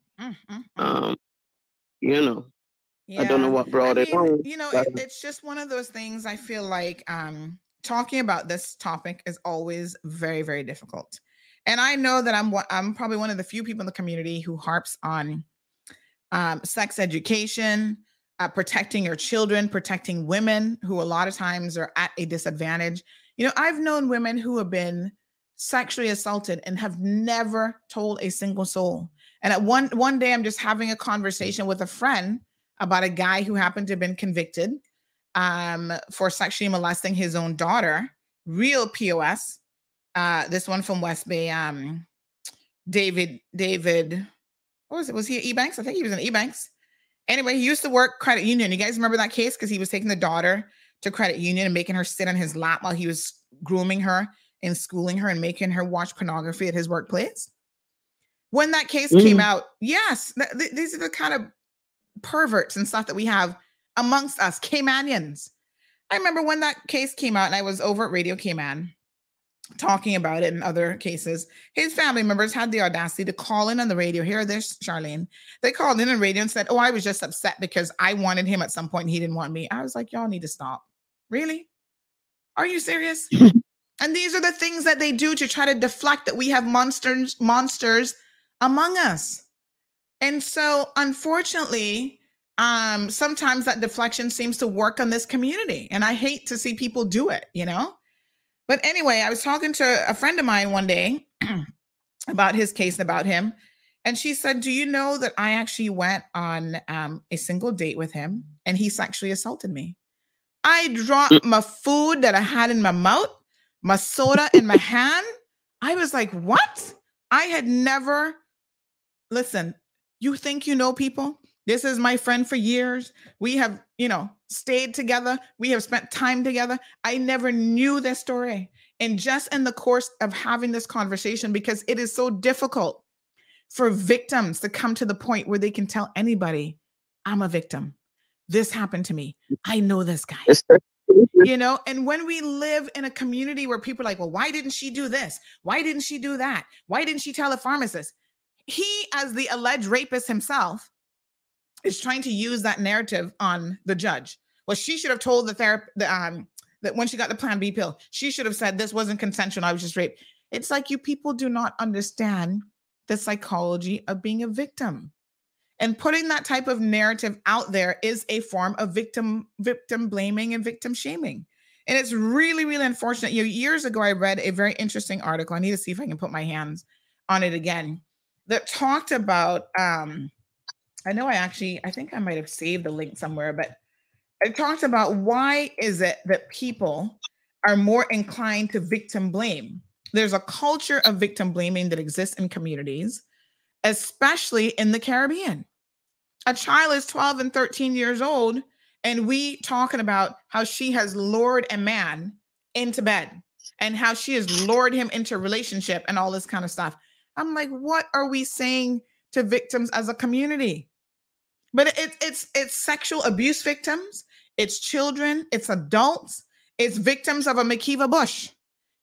Like, oh, well, this person is very vocal and outspoken. If he really did bite her, wouldn't she be saying something on the radio? Wouldn't she? I'm like, what is wrong with you people? We need to stop. And, speaking of McKeeva, I was talking to one of his victims, and they said to me, this is such a sad indictment on who we are as a community. But I was speaking to them last night, and this is what they said. They said, considering that that already occurred, because I was saying to them that, he just needs to be held accountable. They said, considering that has already occurred and it didn't make an impact, why would anyone else be different? Why would anything else be different? The choice between power and standing up for the little people always sways on the side of power. You can imagine one of his current victims is saying this. They do not believe they will get justice. He will find a checkbook. Everybody has a price. And he will find a checkbook that is big enough to pay this off and to make this go away, because you don't want to be the one to live in a community where people are going to look at you and said, oh, Sandra Hill was the one who finally brought McKeeva down for his shenanigans because she finally stood up for him. And it's different because these women are Caymanian women. And Charlene, we have to admit that. As an expat, right? Oh, we were castigating that poor woman. Oh, she's a horrible bar manager. She was stealing tips from her workers. They came up with so many excuses to throw her under the bus. Now we have Caymanian women that he's doing it to. Upstanding women in this community. And we're still going to find excuses to give him a pass and to ignore his behavior. Well, you can't be a Caymanian and be part of this, bringing Mac down. This is the foolishness that, there's a Time article here about how sexual harassment law encourages victim blaming. That's not the one that I'm looking for. I really have to find the one I'm looking for because it was such a well-written piece. But these are the things that women have to endure all the time. It is just unbelievable. This is a topic I've spoken to so many victims over the years that is very near and dear to me. And, I feel the same way, whether it's a Tiffany Connolly and her victims. Her victims have all been, well, her mother and sister are not men, but mostly men, right? They have a right to not be assaulted, to not be punched, to not be kicked in the nuts, to not be scratched up, to not have their glasses broken, to not have their cars mashed up, the windshield mashed in. They have a right. to live free of violence. We all have a right to live free of violence, whether it's sexual violence, physical violence, emotional and psychological trauma. So I don't know, girl. It's just every opportunity I get to talk about it, I try to, I think this might be the article I'm looking for. Let me see. This one is entitled, Why We're Psychologically Hardwired to Blame the Victim. I'm going to share this link. This isn't the one that I'm looking for, but y'all need to read this one too. Yeah. So, when we start to ask questions, well, why didn't she do this? And if she had time to notice that, then was she really drunk? Does it matter? Does it matter if she had 2 drinks or 5 drinks? Does it matter if she was a little bit drunk or super drunk? Listen, the man has presented a story in court that has so many holes in it that it's extremely unbelievable. But again, our victim blaming and how the system works leads us to be in a position where when you have a jury trial, the jury is more likely to believe you as the perpetrator. I sat in court, Charlene, where a man, hard-back Rastafarian Jamaican man sitting down there talking foolishness about his 12-year-old daughter made up this story and him that he sexually assaulted her on 4 or 5 different occasions at different homes that they've lived in, because he started when the little child was turning 9 years old. And she fabricated this story in her father because, she wanted to go to a sleepover with some of her girlfriends where they were going to hug up and become lesbians. So he played the LGBTQ card and got the sympathy of these friggin' jurors who sat there and listened to all of this and couldn't pick sense from nonsense. And they allowed this man to walk out of there a free man. This poor child, what 12-year-old child is going to be telling you all these things about the only parent she's ever known her entire life? Because the mother's some crackhead and could never have custody of the child. So he's had her from day one raising her. And all of a sudden, next thing you know, he start grooming the child, start rubbing up his penis on her, doing this, doing that. And it goes from one thing to the next. And y'all sitting there believing this child's going to make up this whole story because he wouldn't let her go to a sleepover. I mean, I was so disgusted by the verdict. And when I came out of the courthouse, he looking at me like he want to have a conversation with me. I gave him one look like, Bobo, not today. I will knock you out right in court and then go back in court and sit down and say, I'm guilty for knocking him out. Don't talk to me if you're a predator. You can do that to your own child. You would do that to anybody. Or anybody's children. Exactly. Not me, not today. I'm going to put a couple links in here. We need to be a community that supports victims is my point. Anyway, this subject is so involved and so deep that, I don't know. It needs a longer period of time to be able to discuss section 1 today, come back tomorrow, discuss section 2, because this is involved, and it's involved on every level, not many levels, but every level, especially when it comes to children in a family, because where do they go? Do they go to the police? The police don't give good service necessarily to grown adults. Yeah. Do they go to the counselor at school? Well, the counselor at school will tell them what I heard. And they're all children. In this case, it was child on child. They're all children. They're just experimenting. And that's good enough. And that happened. That happened. And until today, I can't fathom that. But this topic really needs drilling down in, because a child going to school and don't come from the environment where you have to watch for certain things. They're not watching for anything. A person going out with somebody they like, and because I like him or I like her, they like me back and return, and this could never happen. So it's happening while you're disbelieving. Yeah, is basically what happens a lot. Yeah. you're disbelieving. Did that current group just occur? So this topic really needs a little airing out. And again, I thank you for that. I appreciate it, my dear. Well, folks, y'all are well aware that I touch on it. And like I said, it's an uncomfortable conversation to be having. I get it. I understand.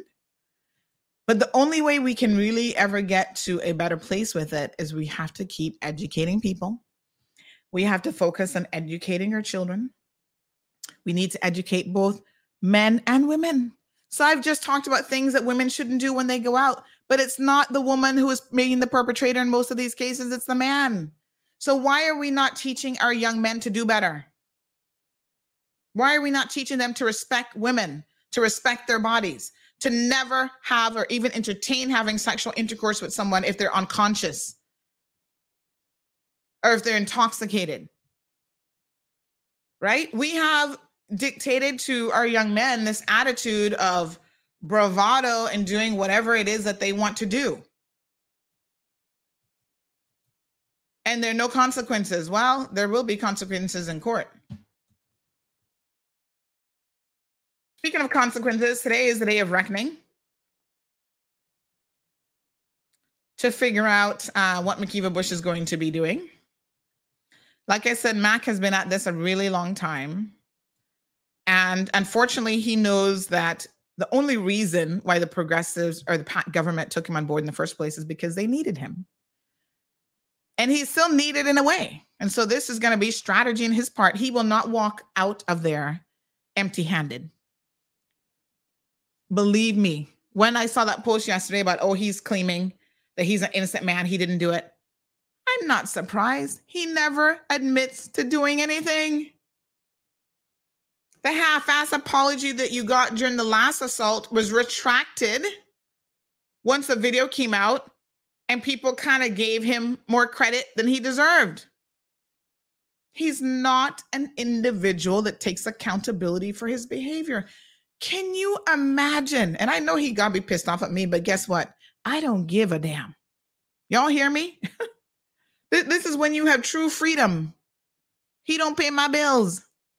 I don't have to worry about him. I don't care. I speak the truth. I don't care about PAC government, and I don't care about him when it comes to truth. Listen carefully, folks.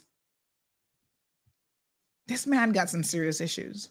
But you can imagine is he almost 70 yet? And living this kind of life where you've never been held to account in your life? What a life. No wonder you feel so brave to even continue to touch liquor when you know the position it puts you in. But God will be your judge, sir. Your days are numbered. Get it together. Somebody said to me the other day, boy, you putting your goat mad and Mackie's soon drop down with a heart attack. And I said, well, I don't wish that on anybody. But when you're 70, you're closer to death than not, right? So you would think that you would start to kind of act right. But y'all have given this man so much liberty over the years. That's when I heard about this so-called Pastor Clark who was defending him last weekend up in church. Pastor Clark, go sit in the pew. You need somebody to be preaching and praying for you, not the other way around. You cannot be a man of the cloth or a woman of the cloth and support this kind of foolishness.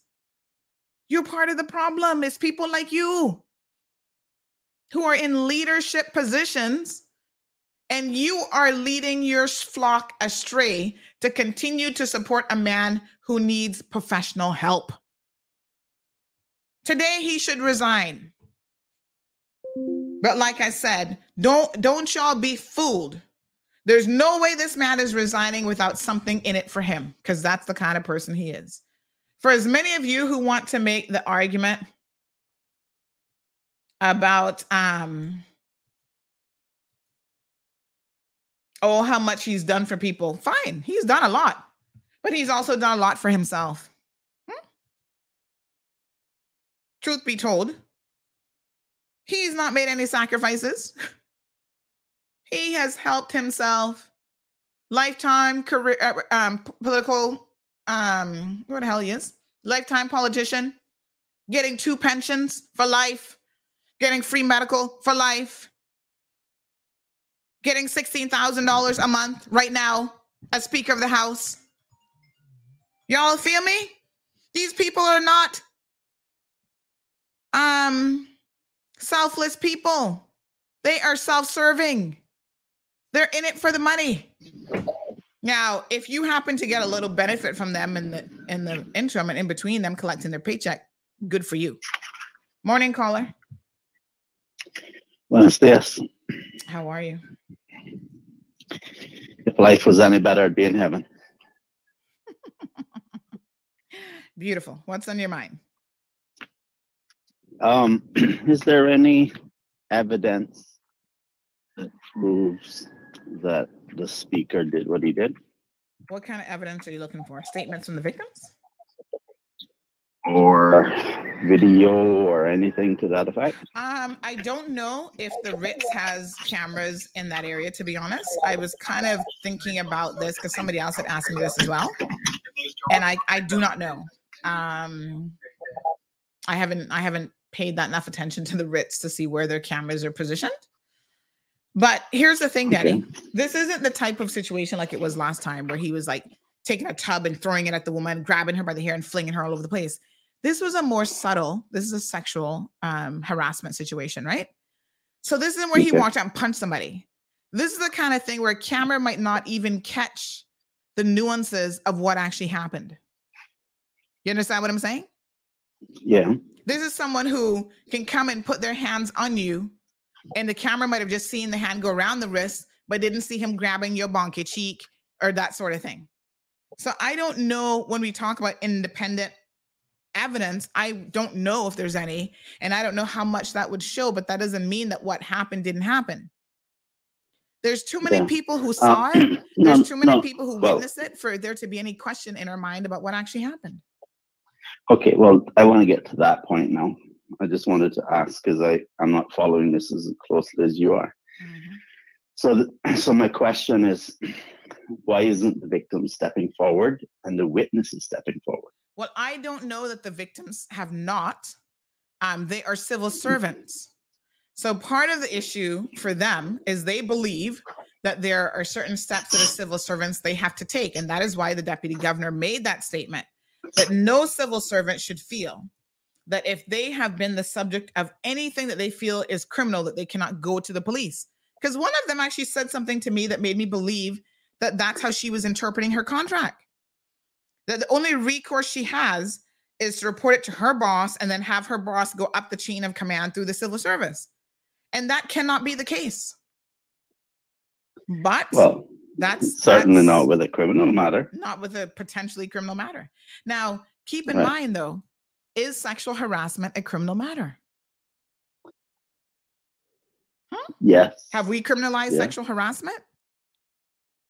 Haven't we? It's a good question. Well, it sounds like you know something that I don't know. Well, I mean, I don't think that we have. Not sexual harassment. Well, no, there was I don't remember the name of the bill, but what's her name? Sorry, I forgot her name now. She died. She was murdered. Estella Scott, yeah. She was working on a bill not long before she died that had something to do with you. No, okay, so from what I don't know if the bill became law, but I think it did. I just can't remember it right now. But essentially the way it worked wasn't, and because I said to myself, well, wow, that's pretty powerful. And it was that the way it was structured, it was if the woman felt threatened by or disliked you coming on to her, not whether you intended to do something, but whether she felt that you intended to do something. And I said to myself, well, I think that's the wrong way to have it. But That's the way that the conversation went between me and her.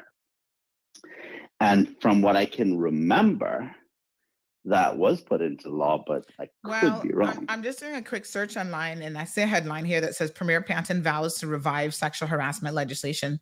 That was just July of last year, which means that it probably is one of those pieces of legislation that has no teeth to it.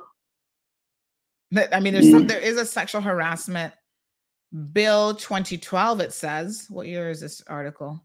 This is 2021. And it says it hasn't, if passed into law, would make it mandatory for employers to have policies. So that hasn't even been passed into law yet from 2012. Well, my memory is telling me that here's another headline from June of last year. The 16-year battle for sexual harassment legislation. Okay. So we haven't done anything. We've not done anything with it. The bill is there and we've not done anything. Thanks, progressives. Another thing that you've fallen down and let sit on the books and do nothing about, but yet y'all want to talk about this government not doing nothing. Well, Wayne Panton, can somebody message Wayne this morning? He told another media house last year that he's going to do something about it. Put it at the top of the agenda, please.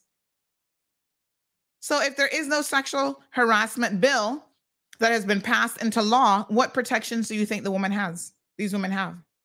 Now, mind you, at the very basic level in law, depending on what he did, it can either be assault and or battery. Right. And then that's what you have to resort to. Well, let's put it this way. Denny, you have a daughter and you see the problem with these pieces of legislation. Regardless, no, but listen to me for a second. Regardless of, what actually transpired, I think it would be more beneficial if the person was to make an official complaint and the witnesses were to step forward. I'm not saying that they didn't. I have no idea. Yeah.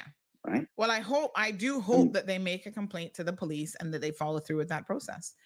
We did reach out to the RCIPS yesterday because already there were rumors in circulation that he already had paid these women off and that this was going to, magically go away as other things have done in the past. And I reached out to the RCIPS and they said it is still an active investigation. Well, I hope the rumors are not true, because that would mean that the people who just accepted that payment isn't really thinking about the consequences of what they're doing.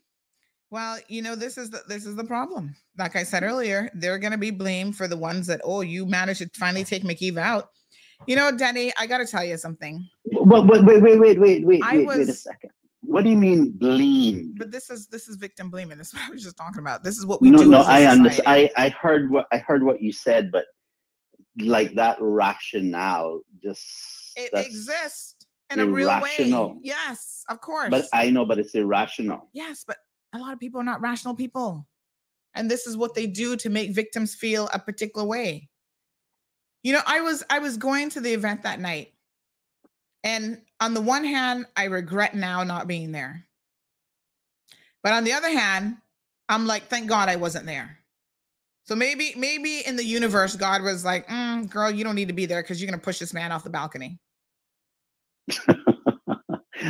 You think I'm joking? If I saw I'm not thinking that you're joking. I'm just thinking. If I saw him doing what he was alleged to have been doing, I am not the person who would have sat by silently and just whispered like, "Oh my God, McKeeva's being disgusting. He's drunk again." Denny, I would have acted in the moment. That's what in my head. I believe I believe you, but the reason why I laughed was because I was thinking about what the image on the screen would look like now, with bars between you and the audience having a discussion. Self-defense. Defense of another. No, but it's seriously, I think that I hope that the victims are stepping forward, and so, the witnesses, because you see, nobody is going to ride in on a white horse and save anyone from anything like this. Not even a Sandy. As well-intentioned as she is, or as you are, it's not going to happen. What needs to happen is people who have wrong done against them need to have it prosecuted so that the behavior will stop or be significantly reduced. Yeah. Here's what one woman just said. She said, men preying on women is normal in this society. The speaker and the DJ have been doing this for years without consequences. It's past time they be held to account. And that's the thing. Nobody's surprised when it happens if people are being honest. A lot of people know the behavior of certain individuals. If they finally end up before court, you're like, oh my God, this is like 50 times later. And that's why I think that a victim has an obligation. I know it can be a heavy burden to carry. Don't for any minute think that I believe this is something easy for victims to do, but you have an obligation to step up, to stand up, and to speak out. Because you could be helping other victims. You could be stopping this person from doing this to somebody else. Yeah, well, when I heard you talking about your case with the certificates, I was thinking to myself, why is it that the law would be taking the position of ignoring evidence? All right. And I was asking myself, okay, if the law is taking this position, why would the law have a penalty against you if it was true that what they were alleging was true, but there's no penalty against them for ignoring the evidence? Ah, boy. Because they were clearly doing something that was not what the law was intended for. Yeah. The problem is, how do you stamp it out? You stamp it out by having punishment. Like that. Yeah. Let me give you an example. If you turn the burner on your stove on high until it's red hot, how many people do you know would wake up in the morning and just put their hands down on the red hot burner? Not if they've ever seen a stove before. That's right. And you see, without consequences, the behavior will continue. If the consequences are immediate and they're harsh, it works. So just like somebody come to beat you up or whatever, and you break their arm, you break their leg, or worse than that, in self-defense of yourself, that sends a powerful message. Okay? Well, one of the questions that people are asking here is, when will women ever get the right to any sort of self-defense in this country? I had to remind someone last week. Wait. Okay, Sandra, do me a favor, please. Please. Really? We're asking when we will get the right to self-defense. We have the right to self-defense. So we can carry mace. We can carry pepper spray, and we can carry tasers in this country? No. It's an inherent human right. It's not a right in law. Of self-defense. Listen to me, Sandra. Those things are all illegal. I now understand what you mean, but you said it wrong. Don't say that we don't have a right, because we do. Well, if it's illegal to do so, and you could get in trouble for carrying out a taser or pepper spray or whatever, do you really feel like people are going to believe that they have a right? Okay. What you're talking about is a means by which you can exercise your right. But don't say we don't have a right. Of course we have a right. Well, what means do we have in this country that's actually lawful? Firearms. So you think that if every woman went out there, if your finger, I know you can type really fast. No, but I'm just saying, if you think every woman went out there, just let's do this exercise for just follow along for a second.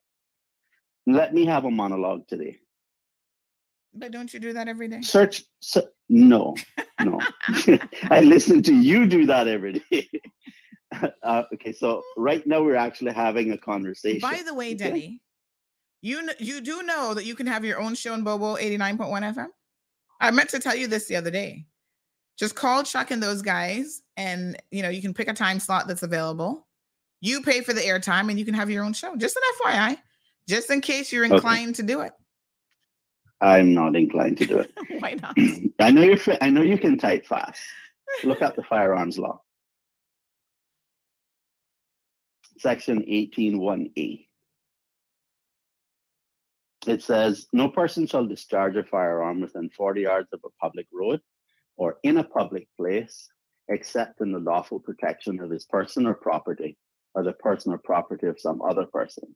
End of quote. Mm-hmm. So, not only do you have a right to defend yourself, but Section 18(1)(a) of the firearms law says that you have the right to defend yourself by means of a firearm that you lawfully possess. Mm-hmm. So what you're talking about when you say we don't have the right, what you actually mean is we don't have the desired means by which we can defend ourselves. But we do have the right to defend ourselves. Agreed? Well, for me, if in simple layman's terms, if I can't walk around legally with pepper spray, mace, or even a taser, then I don't have a right to do those things. No, you don't have a right to do it by those means. But that doesn't mean you don't have the right.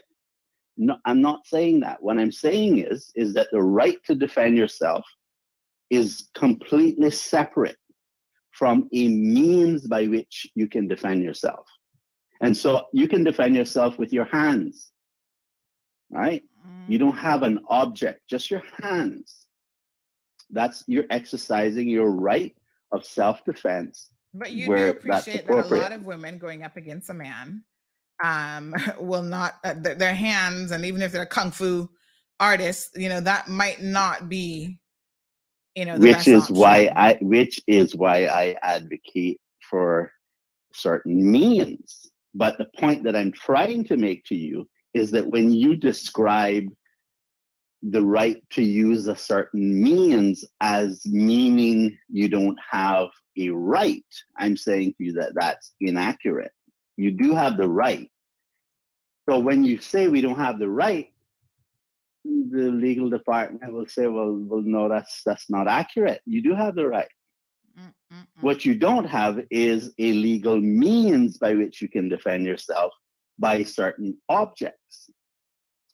For example, you can defend yourself with your car. You can defend yourself with the chair, self-defense of the chair that's at your dining room table. So you're trying to tell me if I run the rapist over afterwards, I'm good to go? No. I'm not limiting the conversation to rape. I'm saying that self-defense, the simplest way to think about it is like this. You have a right to self-defense by whatever means you lawfully possess. But that's the point that I'm making, the lawful possession. Because even if I'm walking around at something that is not intended to be a weapon, say I got a machete in my car that I'm using because I'm going to chop bush, that can be held and you can be arrested for that because the police will say this is a dangerous weapon and you shouldn't have it on you. Now, my defense might be, hold on, I'm a gardener. And so therefore I need access to machete. I need access to my shears and whatever. And so that would be a defense to the charge or to the accusation. If I'm a woman, I'm not a gardener, and I can't walk around with a machete in the car like that because I will be arrested. Actually, you can have a machete in your car, but if you look at the legislation carefully, you'll see that that's talking about at night. And the reason that was put into law was, you remember when the place to hang out way back was down by the cinema, where the marquee, where you have Office Supply now. That used to be the place where people would hang out after the nightclubs. And what would happen is that people would get in fights and weapons would be brought out. And the way that they sought to address that was by saying, well, you can't possess certain You can't possess knives over a certain length, blade, or you can't have machetes or other types of objects during night in the vicinity of certain places. So that law wasn't done to say you can't carry a machete. Because that's impractical. What they were seeking to do was to draw a balance so that they could deter people having weapons on themselves at night, during the times in which it was a problem, not during the day in which it wasn't a problem. And so that's not entirely accurate to say that you can't carry a machete. You can. All right, my dear. Leave me there. But we're stepping away from the conversation without you acknowledging that you do have a human right of self-defense. But Denny, regardless of the fact, are you waiting that you might have not the means you want? You said that we don't have the right. When you say acknowledgement, what do you mean? You need me to say yes before you can get off the phone? I mean that when you say we don't have a right, I'm saying that's inaccurate. Well, what I'm saying is for the average lay person, they're not going to delve into the nuances of the law and the legislation as you has. The average person wants to know, do I have a right to carry mace? Do I have a right to carry pepper spray? Do I have a right to carry a taser? Right? And the answer to all of those things is no. But that's not what you said. That's what I'm saying. You said whether we have a right.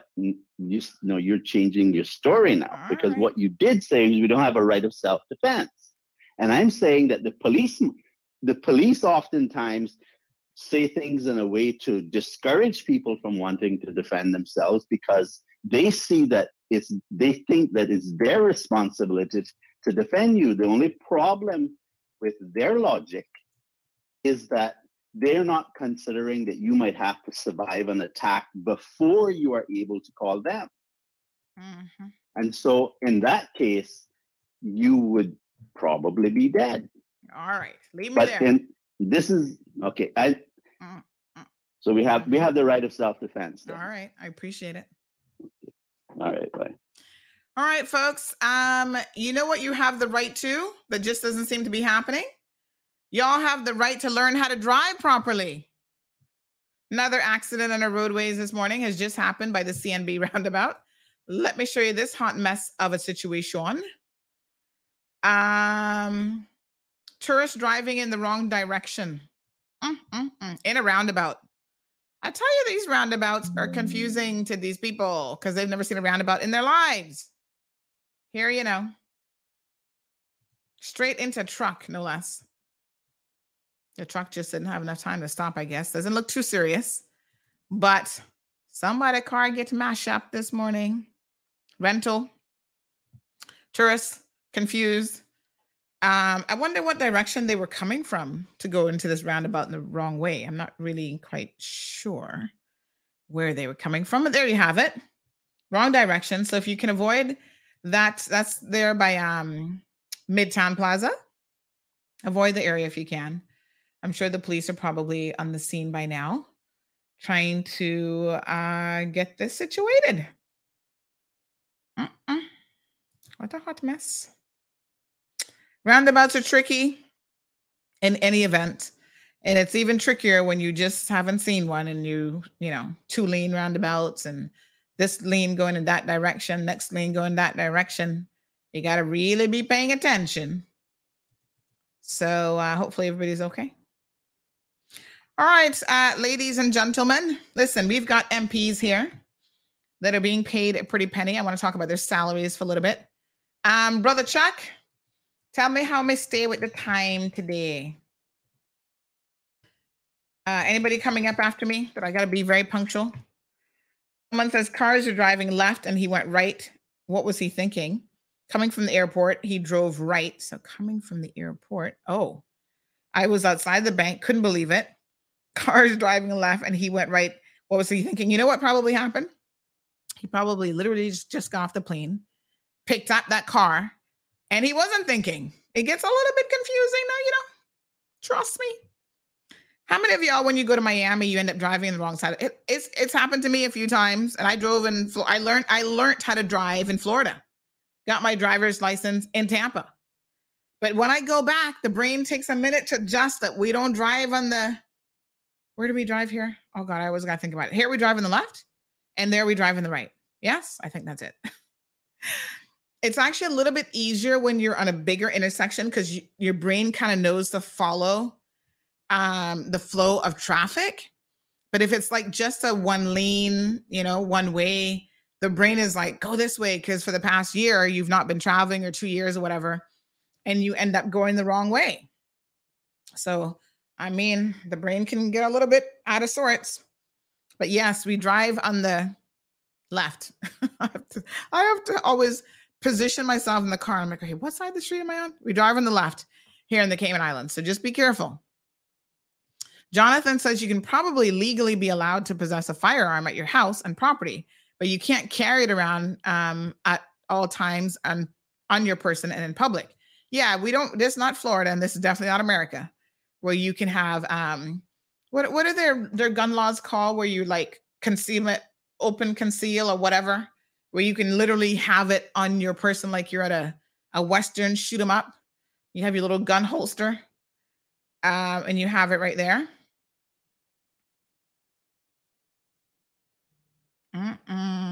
Perla, what a mess.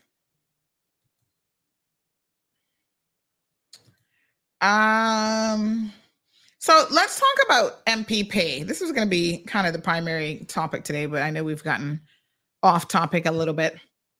So yesterday I was doing some, the irony of it is they've actually ran into Rubus truck. They ran into a gas truck. Well, that's ironic, but then it's also kind of not funny because thank God it wasn't a worse accident than that, because they could have, you running into a gas truck that's carrying fuel, that can be kind of dangerous. I'm just saying. What a mess.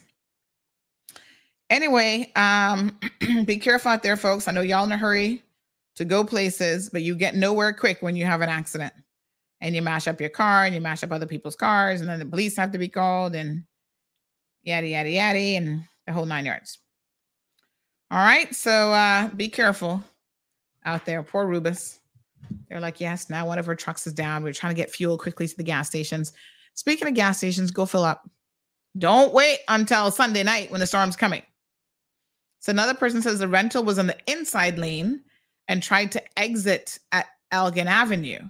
The Rubus truck was taking the next exit. Oh, so the rental cut right in front of the Rubus truck and got T-boned. Yes, and people do this all the time. Listen, if it's a 2-lane roundabout and you're on the inner lane, so you're hugging the actual roundabout, you can't be there and cut across and try to go. People do it with the ALT roundabout. Like if you're in that inner lane closest to the actual middle of the roundabout, right? Even A.L. Thompson's, and you want to go to Cayman Bay, because what you end up doing is the person on the outer lane who's going to Esterly Tibbetts, you're now trying to come over into their lane. That's not how you do it. Wherever you want to turn, be the closest to that point. So if you want to go Esterly Tibbetts, be on the outside lane to go into Esterly Tibbetts. Same thing with the CNB roundabout. If you're coming, it depends on where you're coming from, but it doesn't matter, because if you're coming from airport around the roundabout, or you're coming past the what's it called, the farmer's market, right? And you're coming into the roundabout, you need to decide which direction you're going. If you're going to CNB, Elgin Avenue, you need to be in the outside lane. Don't be in the inside lane and then trying to cross over. I would say that mistake right there is the number one reason people have accidents. So we're going to go into a little bit of overtime today. Right. So let's talk about MP salaries, because I was had someone digging up a little bit into this for me yesterday, and some of you might have garnered what I was doing because I posted something that got people to thinking, right? Here's a question for you. What would you think of an MP who ran on the following ticket? Somebody did remind me that Trump kind of did this, but Trump is a liar, but we're not getting into that. That they said to you, listen, MPs make 10,000. Hold on here now. Let me get the information. They're on grade D.1. They're making $10,876 a month, right? Hypothetically speaking, say I decide I'm going to run for office. So say I'm going to run, I don't know. If I were going to run, where would I run? 19 constituencies. I'm technically a Georgetowner, but I don't really live in Georgetown. So would I ever run in Georgetown? Or we got Bordentown. Anybody ready to take out certain people in Bordentown? All right, just pick a district. Doesn't matter. This is a hypothetical. Say I decided to run in a district and I said to you, I don't need your money. I don't need the $10,876 a month. Listen very carefully to what I'm going to tell you, because I actually had this conversation with someone yesterday. I don't actually need your money because my bills get paid. And at some point, the question becomes, how much money do you need? My bills get paid. I have enough that if I want to go in a store and buy something, I suppose I could do it. It's not going to put me under undue pressure. This is a 2-adult household. So I make a little bit of money. My husband makes money. We're able to pay our bills. So bills are getting paid. So say I said to you, right, I'm going to run for public office and I'm not going to take a salary. Instead, I'm going to take that $10,876 and help the people in the community with it. So every month, and the help can come in many different forms. Community projects that we don't have to be waiting on government to, send out a tender, send out a bill. We have to wait until planning can get around to telling us how it's going to be done. We're going to wait on this one. But you see, politicians don't have the luxury of necessarily doing a lot of things, because then it's like, no. That doesn't fall under you. That falls under NRA. That falls under plans. So you can't just be going over there changing streets. But there's a lot that you could do in a community, everything from beautification, educational programs, after school care. There is a lot that you could do. And everything you do, believe me, costs money. Nothing is free. So imagine finding someone who could say to you, I don't need $10,876. I will work for the people for free. I'm planting a seed right now in your brain. Because remember yesterday's show? We were talking about how for some people, it's all about the money grab. A lot of these MPs have never seen $10,876 in a month.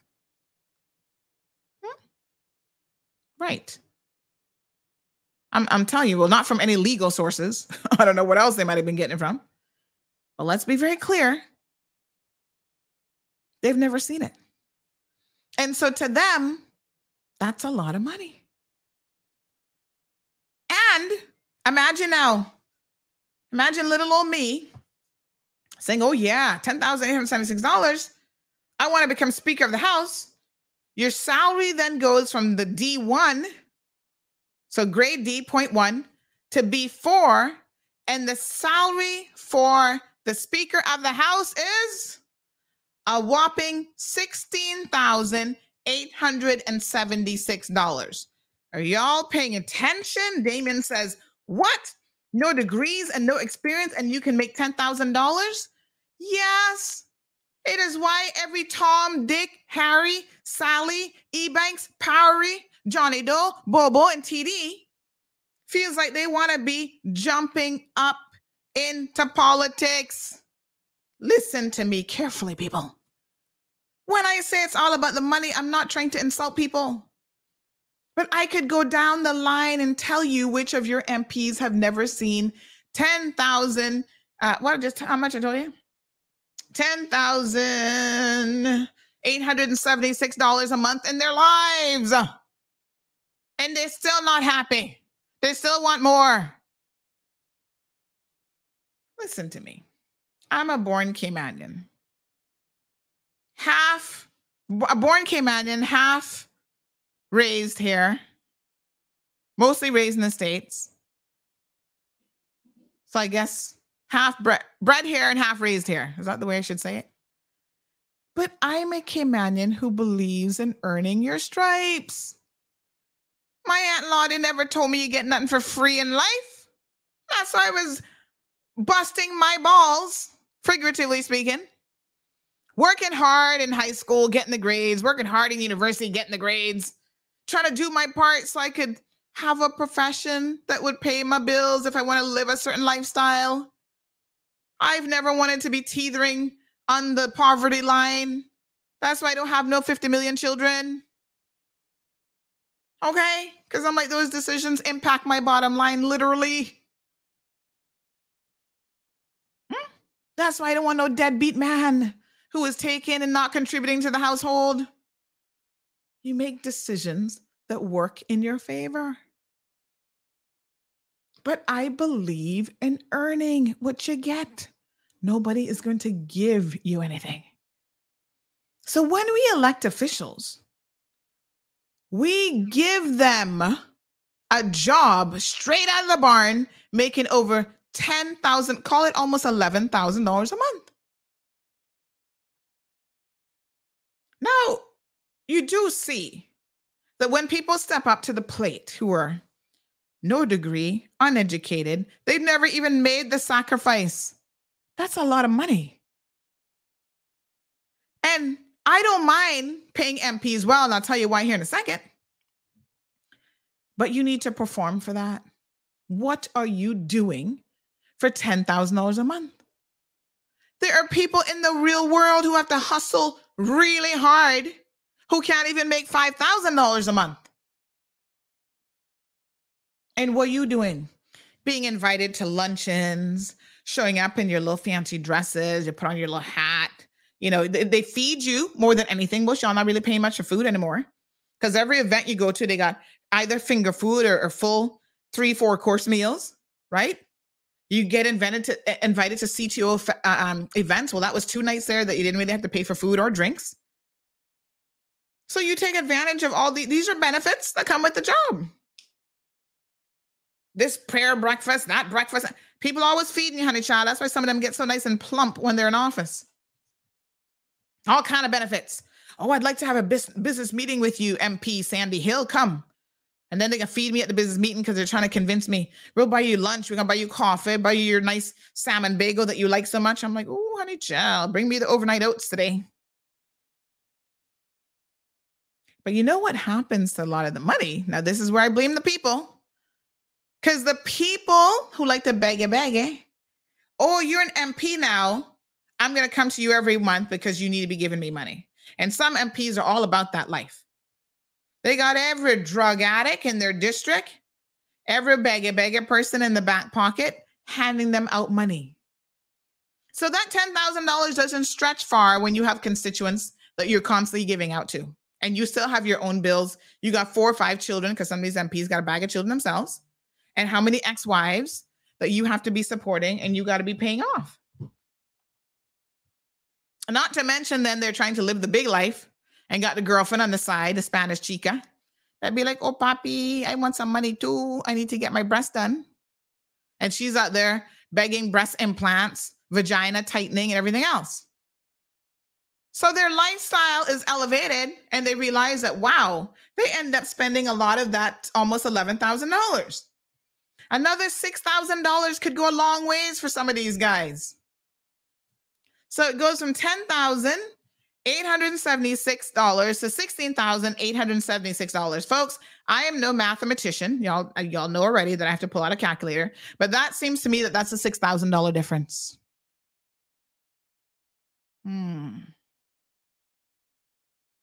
That's what Mr. Bush is making, by the way. $16,000, at least $876. That's the bare minimum. And you can't behave yourself? You can't get therapy for your drunkenness? What the hell? Parliamentary secretaries. Now, they made it, the whole bunch of them parliamentary secretaries. They're on the D1 scale, so they're getting their $10,876. They get an additional duty allowance of anywhere between $1,000 and $2,000 per month for being a permanent secretary. I mean, a parliamentary secretary, my apologies. Right? Who are your parliamentary secretaries? Do you know? Okay. You have Miss Heather. You have Isaac. We have Kathy Wilkes. Who else is a parliamentary secretary? So my apologies. If you're not a minister, they give a lot of them parliamentary secretaries positions. What were parliamentary secretaries called again? They used to be consulars. So same thing under the progressives. So like Austin was a consular. Who else they had? So that's people who make up the party, because everybody can't be a minister. But these people are supposed to be supportive. Oh, John is also a parliamentary secretary.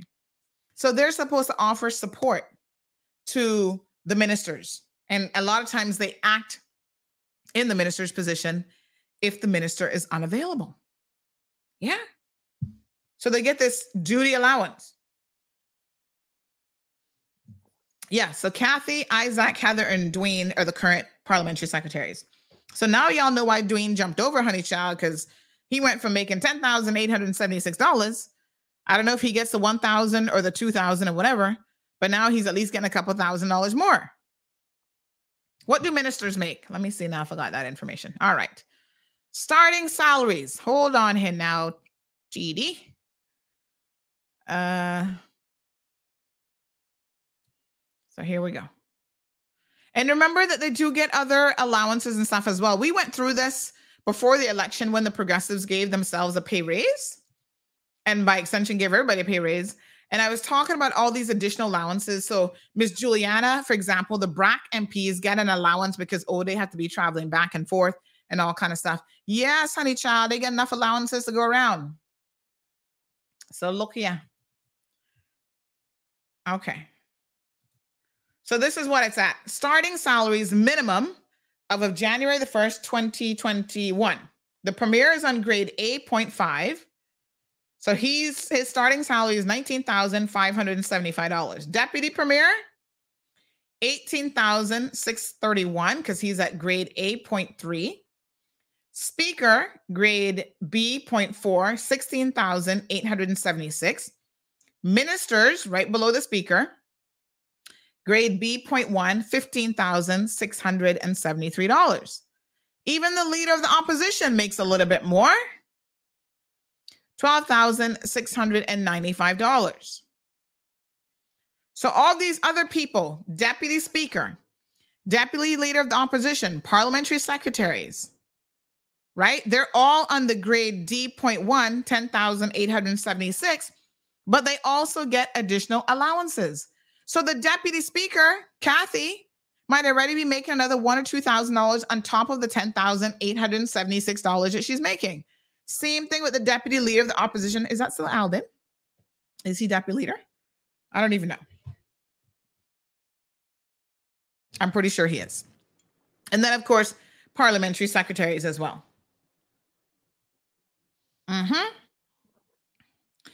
Now I have a question. Is this scale, does it vary depending on anything else about the person? Like, for example, does a speaker ever come in? This is the minimum. But do they ever come in higher than grade B.4? And if so, who makes that determination and on what basis is it made? These are very, very interesting questions. So this stuff can be found in Schedule 1 of, it talks about salaries, allowances, and other benefits of members of cabinet and elected officials. So let me see if I can pull this up where y'all can see this one. Let me see here now. I'm just educating you so that you know. That's kind of small, right? Hold on. You know the people that you have working for you, what it is you are paying them, because you should know. Anybody here got somebody working for them that you don't even know what they're being paid? No. Somebody works for you, you know their salary. Am I right or am I right? So the MPs work for you, you should know what they're making. Simple. Hold on. I'm trying to open this up so y'all can see this. Okay.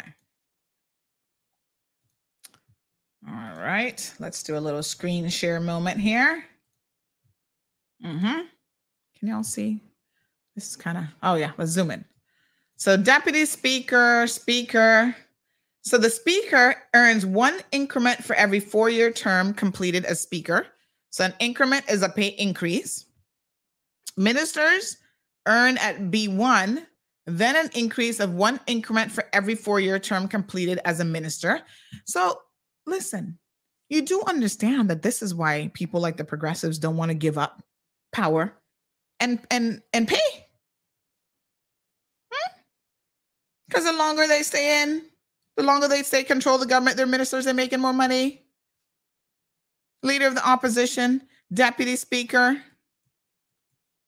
deputy leader of the opposition, councillors.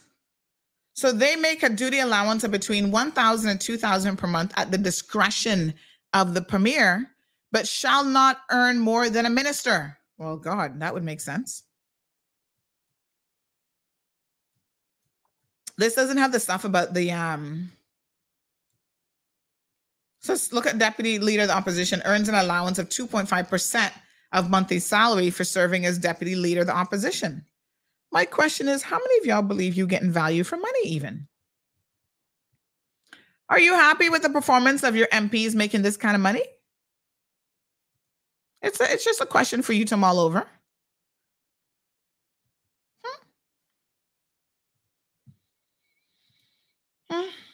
Mm-hmm. Let me see here now.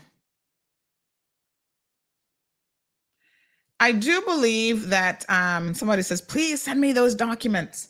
I do believe that I know we had gone over this before, but again, members of Cayman BRAC get housing allowances, transportation allowances, all sorts of stuff that other people don't get. So them Brackers, they be sitting pretty when they're in MP chair. I'm going to show you all this one over here. So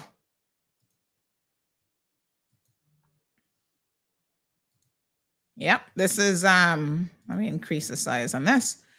This is the Parliament Management Act. Y'all need to familiarize yourself with this. Tells you about their office allowance. So they get staff, and then they get an allowance which they can use to help pay rent and other expenses that might come out of the office.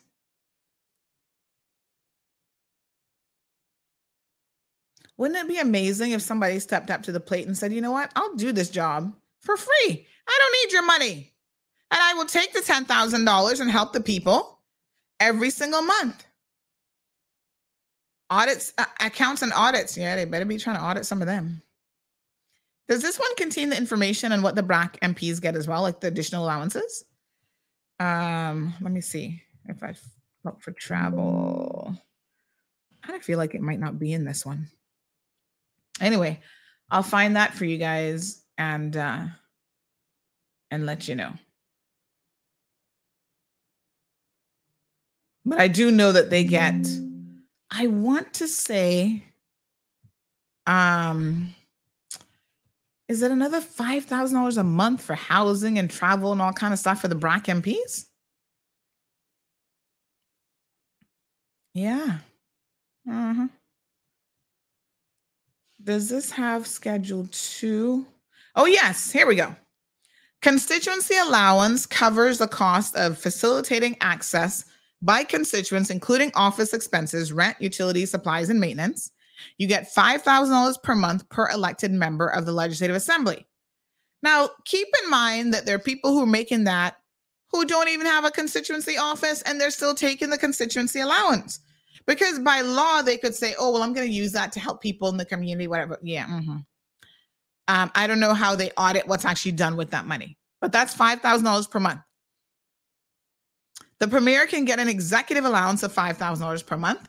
Now, I understand that the premier actually doesn't take this stuff. I don't know if this position has changed, but he wasn't taking it, and he was paying these sorts of things out of his own pocket. Because remember, he maintained his MP office. And to be fair to the premier and just fair to the process, I don't think he should be doing it out of his own pocket. I think he needs to take the allowance and use it. Because they're probably good reasons why they give you the allowance, because then they can audit it and et cetera, et cetera. But I guess at some level, he just can't be bothered. He's like, listen, I've already been paying for the MP office. I'll just continue to pay for it. And I'll continue to pay my staff that work in the office, and none of them fall under this Parliament Management Act. Leader of the opposition gets an executive allowance of $3,500 per month. So that's Mr. McTaggart. Only God knows what he does with that. Allowance for Cayman Brac and Little Cayman representatives. So they get an allowance of $5,000 per month, $2,500 for accommodation, and $2,500 for transportation. Now that is interesting because I don't know for sure, but most of the Brackers come to Grand Cayman, the MPs that is, and they have a place here to stay, or they're staying with family. It's not like they're actually up in a hotel where they need the $2,500 accommodation fee, but they still get it. Still goes into the bank account. Huh? Same thing with transportation. What Bracker would need to come to Grand Cayman and get $2,500 per month in transportation? Where are you going? What is it that you ride in the Brac? I mean, riding when you come to Grand Cayman, I mean, I know we don't have donkeys anymore, technically, but I don't know. Suji says, I'm thinking of the French Revolution already. Dacia says, I'm sure that the public already knew what MP salaries were before they were voted in. This is nothing new. Really? Are you sure about that? How many of y'all knew that your MPs were making almost $11,000 a month? And that your Brac MPs get an additional allowance of $5,000 per month, and that they get another $5,000 per month for their office allowance, and they get staff. And now the progressives increased the number of staff. So of course they get, depending on if they're a minister I think gets 2 staff members, and some other people get like 1.5 or something like that. How many of you knew all of that stuff? And this is no surprise. Just curious. Dacia says y'all knew. There's no big deal. How many of you knew that the Speaker of the House was getting $16,000 a month to be acting like that? This severance pay section, we discussed this when the progressives put this in place. They've now given themselves an entitlement to severance pay if they're not, listen to this, if they decide not to stand for re-election. Listen how jacked up this is, right? So in other words, they quit the job, they are still going to get paid for 3 months. I mean, I have never heard of such cockamamie bang-a-barang in my life. You quit your job and you're going to get a 3-month severance pay. Let that sink in. So when Tara Rivers decided not to run again, right? She already was in the job. I don't know how much of a break she took between, but she got 3 months full salary on the people of the Cayman Islands. I have no idea when this was passed by the progressives why y'all sat back and did nothing. And that's who you want to put back into office? Y'all must be crazy. So you get it if you don't stand for office, or if you stand for office, but you're not reelected. So all the guys who didn't get in, his name is Alva. What's the one from Prospect name again? Alva was Newlands. Oh gosh. Help me with my little friend. Austin, sorry. Austin got 3 months salary.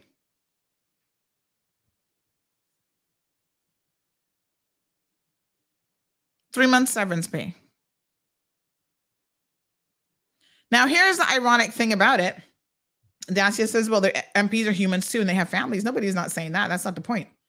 The point, Dacia, is when you know that somebody's making $16,000 a month and they can't even go out to a public function, a government function, and behave themselves, do you not feel ashamed to know that the people's money is paying for that kind of incorrigible behavior? You don't have higher expectations of MPs who are being paid $11,000 a month to even answer your phone call? It's not about the pay. It's about what they are doing. How are they actually earning the pay? Are you getting value for money? That's the real question. I'm not saying that they should be working for free. The irony is This 3-month severance pay is only for MPs, the people who supported them, who worked in their offices. That would be, you would fall into that group, right? You were, just as an example, you working for an MP in the office. Guess what? You are not entitled to 3-month severance pay, but your boss is. You don't have a family too, since you're going to defend the fact that they have a family, although that wasn't the point. Do you have a family to support too? So every single Austin, well, he didn't have an office. I guess he didn't have anybody hired. I don't know. Alva definitely had an assistant, right? The second he lost the election, she's without a job and without a salary, but he gets a 3-month severance. Jesus, have it make sense.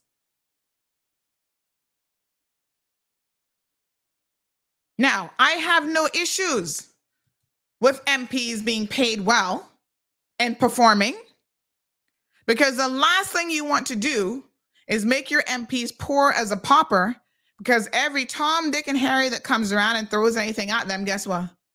They will definitely be grabbing that and selling you down the river. The real problem becomes when your MPs still can't get enough. They're not working for what they're getting now, and they still believe they have a sense of entitlement that they deserve even more.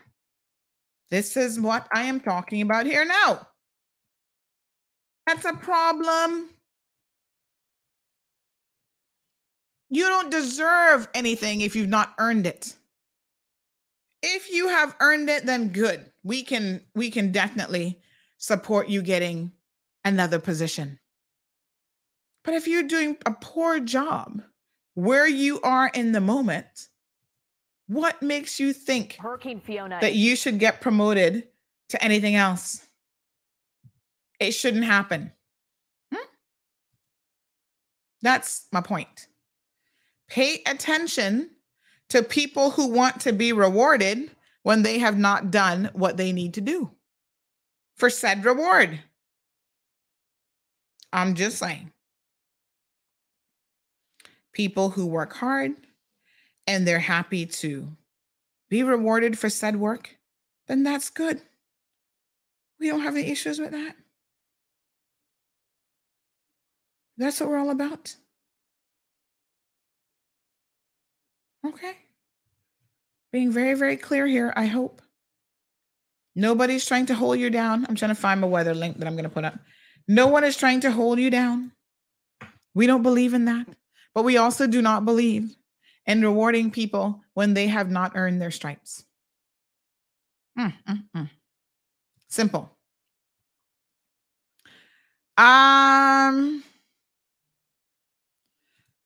Charles says, Sandy, stop, give the people a pass. Most have been elected more than once.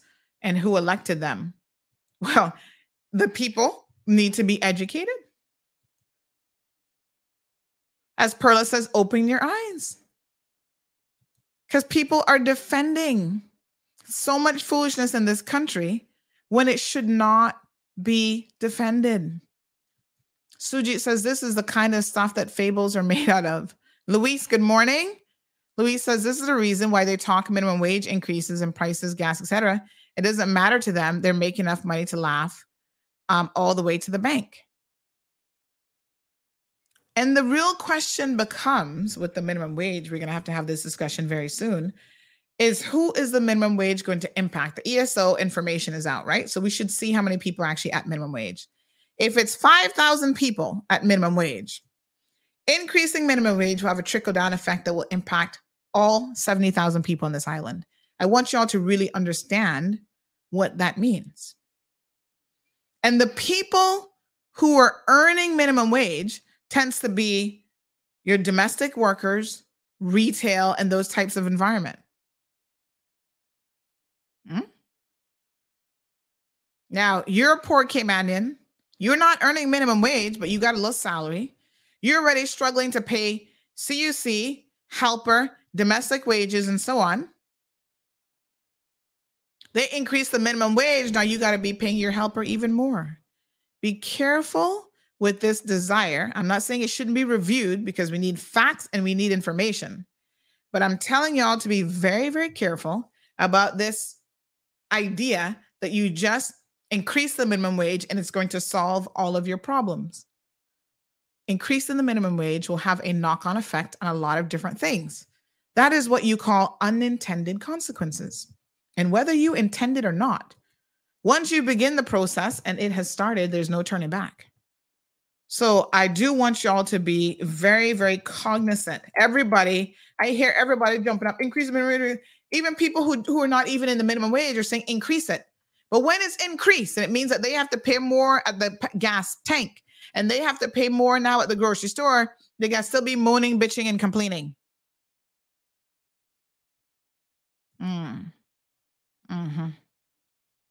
Unintended consequences. Yes. All right. So let's have a little look at, I'm just going to pull up the weather here to see what is going on with the Weather Channel this morning. We also have news that we're going to play here in a second.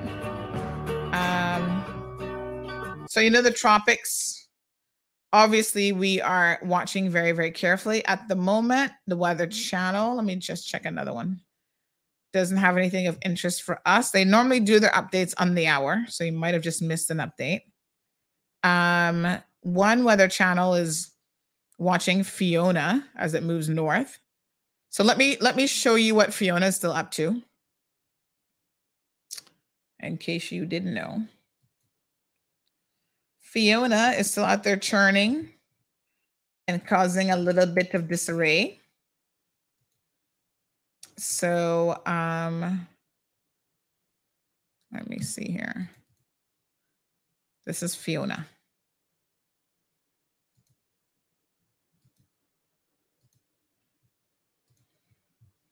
So look at this.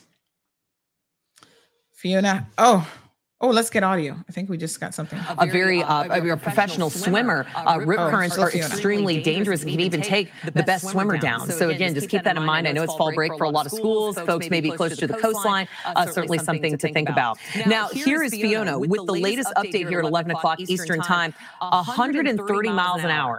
A Cat 4 hurricane. Fiona was the first major hurricane here in the Atlantic for the 2022 season. But man, this guy just trucking along, pulling north of Bermuda. Right now, tropical storm warning still in place for Bermuda as we continue through today. Had some pretty big impacts early this morning. Look at those wave heights. So it's pulling up north of Bermuda, but still strong waves battering the coastline, the storm surge, the rain. We had some wind gusts well over 70 miles an hour early this morning. And then Fiona's not done yet. It is now moving up to the north, directly north up through Nova Scotia, Prince Edward Island, getting into the Canadian Maritimes.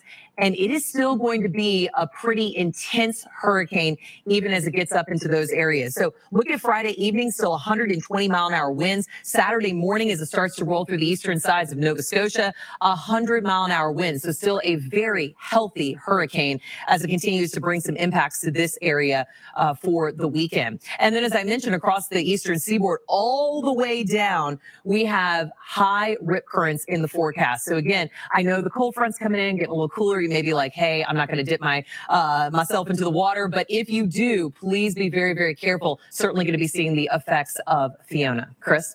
Well, whether it is updates on recovery in Puerto Rico or new alerts for the forecast affecting Cuba and beyond, the Weather Channel and Espanol will keep you informed.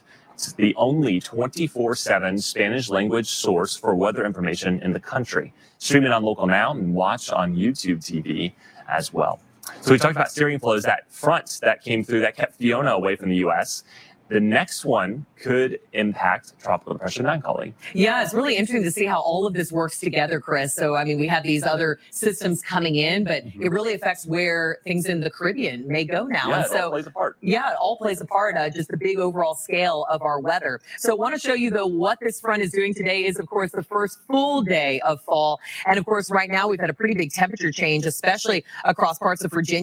All right. So, that was that. They pulled out of the tropics quickly. And yeah, so we are definitely, folks, going to be monitoring the weather in terms of, what's happening. We've got to watch this this front that's out there because it's something to be concerned about. Caymanians, dew point, so that's preparation is key. That's what I can tell you. At this stage, there should be no surprise that this is coming. We don't know what form it's going to come at us in, but as they always say, prepare for the worst, and hope for the best. And I believe that is where we are at the moment. So Perla says, Miss Darlene Manzanera, she says $6 is ridiculous as a minimum wage. Let's get real. Darlene, Perla says, I love you, but I don't think they need any more. There was there to save their money during the 4 years. So once they are elected, they don't need no more money. They enjoy the good living for their 4 years. Oh, I think that was in relation to another thing. So Ms. Darlene was saying that they could be out there looking for a job for months. Yeah, I totally get it. And I suppose if the people are happy with their performance, that may not have been the case. Someone doesn't always get elected out because they were necessarily not performing, but a lot of times that's why they're gone, because they were not performing and the people just got sick of it. So it certainly is what it is. But if they're out there looking for a job for 6 months, does that mean that you're going to turn around and give them 6 months worth of severance pay? Absolutely not. Anyway, this is one of the things that the last government definitely put in place, as well as all the pay increases across the board. Gabby says it should have been going up moderately through the years. Yes. The minimum wage. And I agree with you. Soka, that's been off for weeks now. I don't know what's going on. But that is absolutely the case, Gabby. And to be quite frank and honest, had the progressives done what they claimed that they were going to do, well, they said that they would do a minimum wage review every 4 years. The minimum wage went in place in 2016, and they haven't done one yet. And yet now they're saying, well, why hasn't this government done it in a year and a half? So you need to start holding your elected officials accountable. Speaking of holding people accountable, this person wrote in on WhatsApp. They have an opinion here. They said, Kathy is a joke. You don't even see, much less hear from Bernie. Kathy only helps one set of people that know directly voted for her. Bernie's collecting for his office, and it's been locked up for months. Ask how is Bernie collecting the stipend for the office, and it's not even being used. Sandy put his ASS on blast. Well, these are questions that the people have. And like I said, not just Bernie with his office, they're MPs who have never even had an office. Alden still gets listen, I checked a couple months ago with the lady who's in charge of all this stuff, parliamentary payments and whatever. And I said, is there any MP that isn't taking the office salary or whatever? So I know that he's been taking it for years, forever. And it don't matter. He's still not. All right. Here's your opportunity, folks. The storm is coming. If you have not signed up already for the emergency notification app, nens.gov.ky, go and sign up now. Don't wait till you're in the middle of a hurricane to try and figure this out.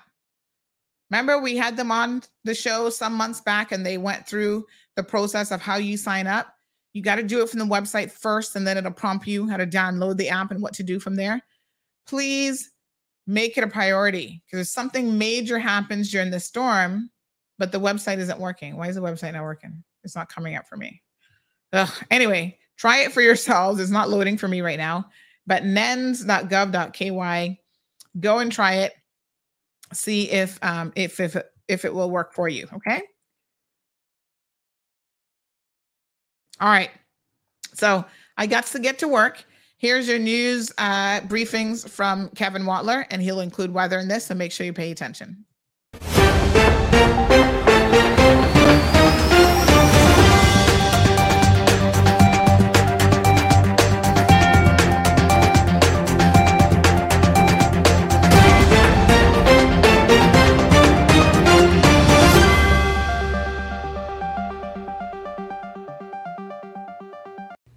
Hello, I'm Kevin Watler, and this is your CMR Daily Buzz.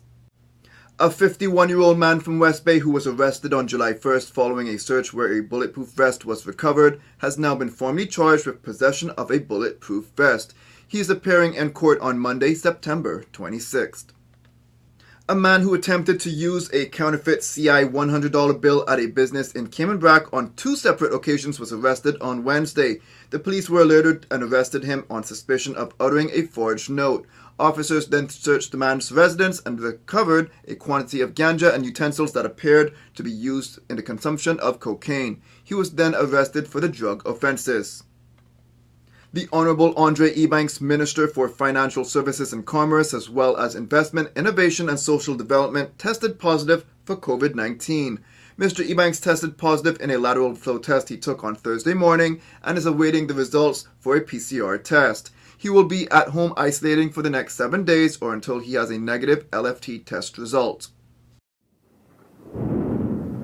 Stormwatch 2022 is brought to you by Home Gas, your propane experts before, during, and after the storm.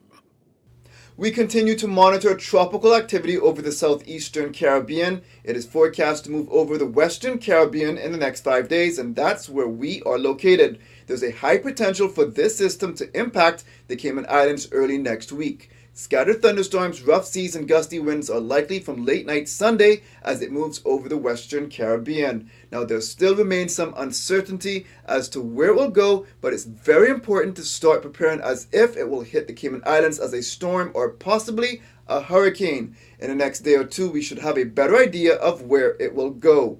Now for your CMR weather update, it's brought to you by WG Charters. Sunrise at 6:14, partly cloudy skies expected. The day heats up to the high 80s, but it will feel hotter than that when the high temperature is at 87 degrees Fahrenheit and the humidity is around 70% like the forecast calls for. It will feel around 100 degrees Fahrenheit. The winds east-northeast at 5 to 10 miles per hour and the sun sets at 6:20. At nighttime, the temperature falls to the low 80s. Looking forward, a typical summer pattern of hot days, warm nights with scattered showers is expected.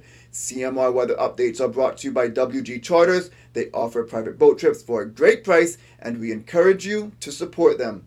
Now for some regional and international news. Bermuda residents began boarding up properties and stocking up on supplies as the island braced for the arrival of Hurricane Fiona on Friday, a large, powerful storm that has already killed 6 people across the Caribbean. Forecasters say the island can expect 12 to 18 hours of tropical storm conditions as Fiona passes before heading toward Nova Scotia. A Honduras court sentenced former Honduras First Lady Rosa Elena Bonilla de Lobo to 14 years in prison Wednesday on corruption charges and misappropriation of funds destined for social programs. The 55-year-old will be allowed to appeal the sentence within 20 days. She was previously convicted and sentenced to 58 years in prison, but the conviction was tossed out due to inconsistencies in the process. She was retried in March and convicted of fraud and embezzlement. The Biden administration said Wednesday the United States Embassy in Cuba will be processing full immigrant visas in early 2023, making it easier for Cubans to reunite with family members in America. The embassy in Havana last processed full immigrant visas in 2017. The U.S. government will also stop requiring Cubans seeking visas in family preference categories to travel to Georgetown, Guyana for their interviews. That's it for now on A Daily Buzz. Thank you for joining me. Please stay safe and God bless.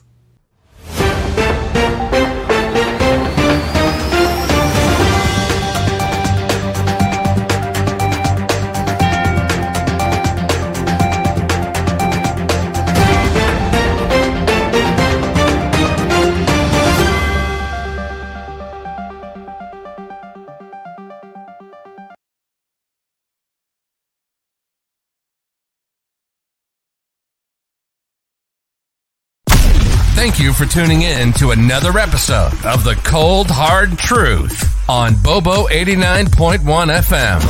Cayman's #1 talk show is live weekdays from 7:30 a.m. Never miss an episode again. Watch anytime on CMR's Facebook and YouTube channels for the latest show episodes. Don't forget to follow us online on our social media channels and visit CaymanMarlRoad.com for all the latest news and community happenings.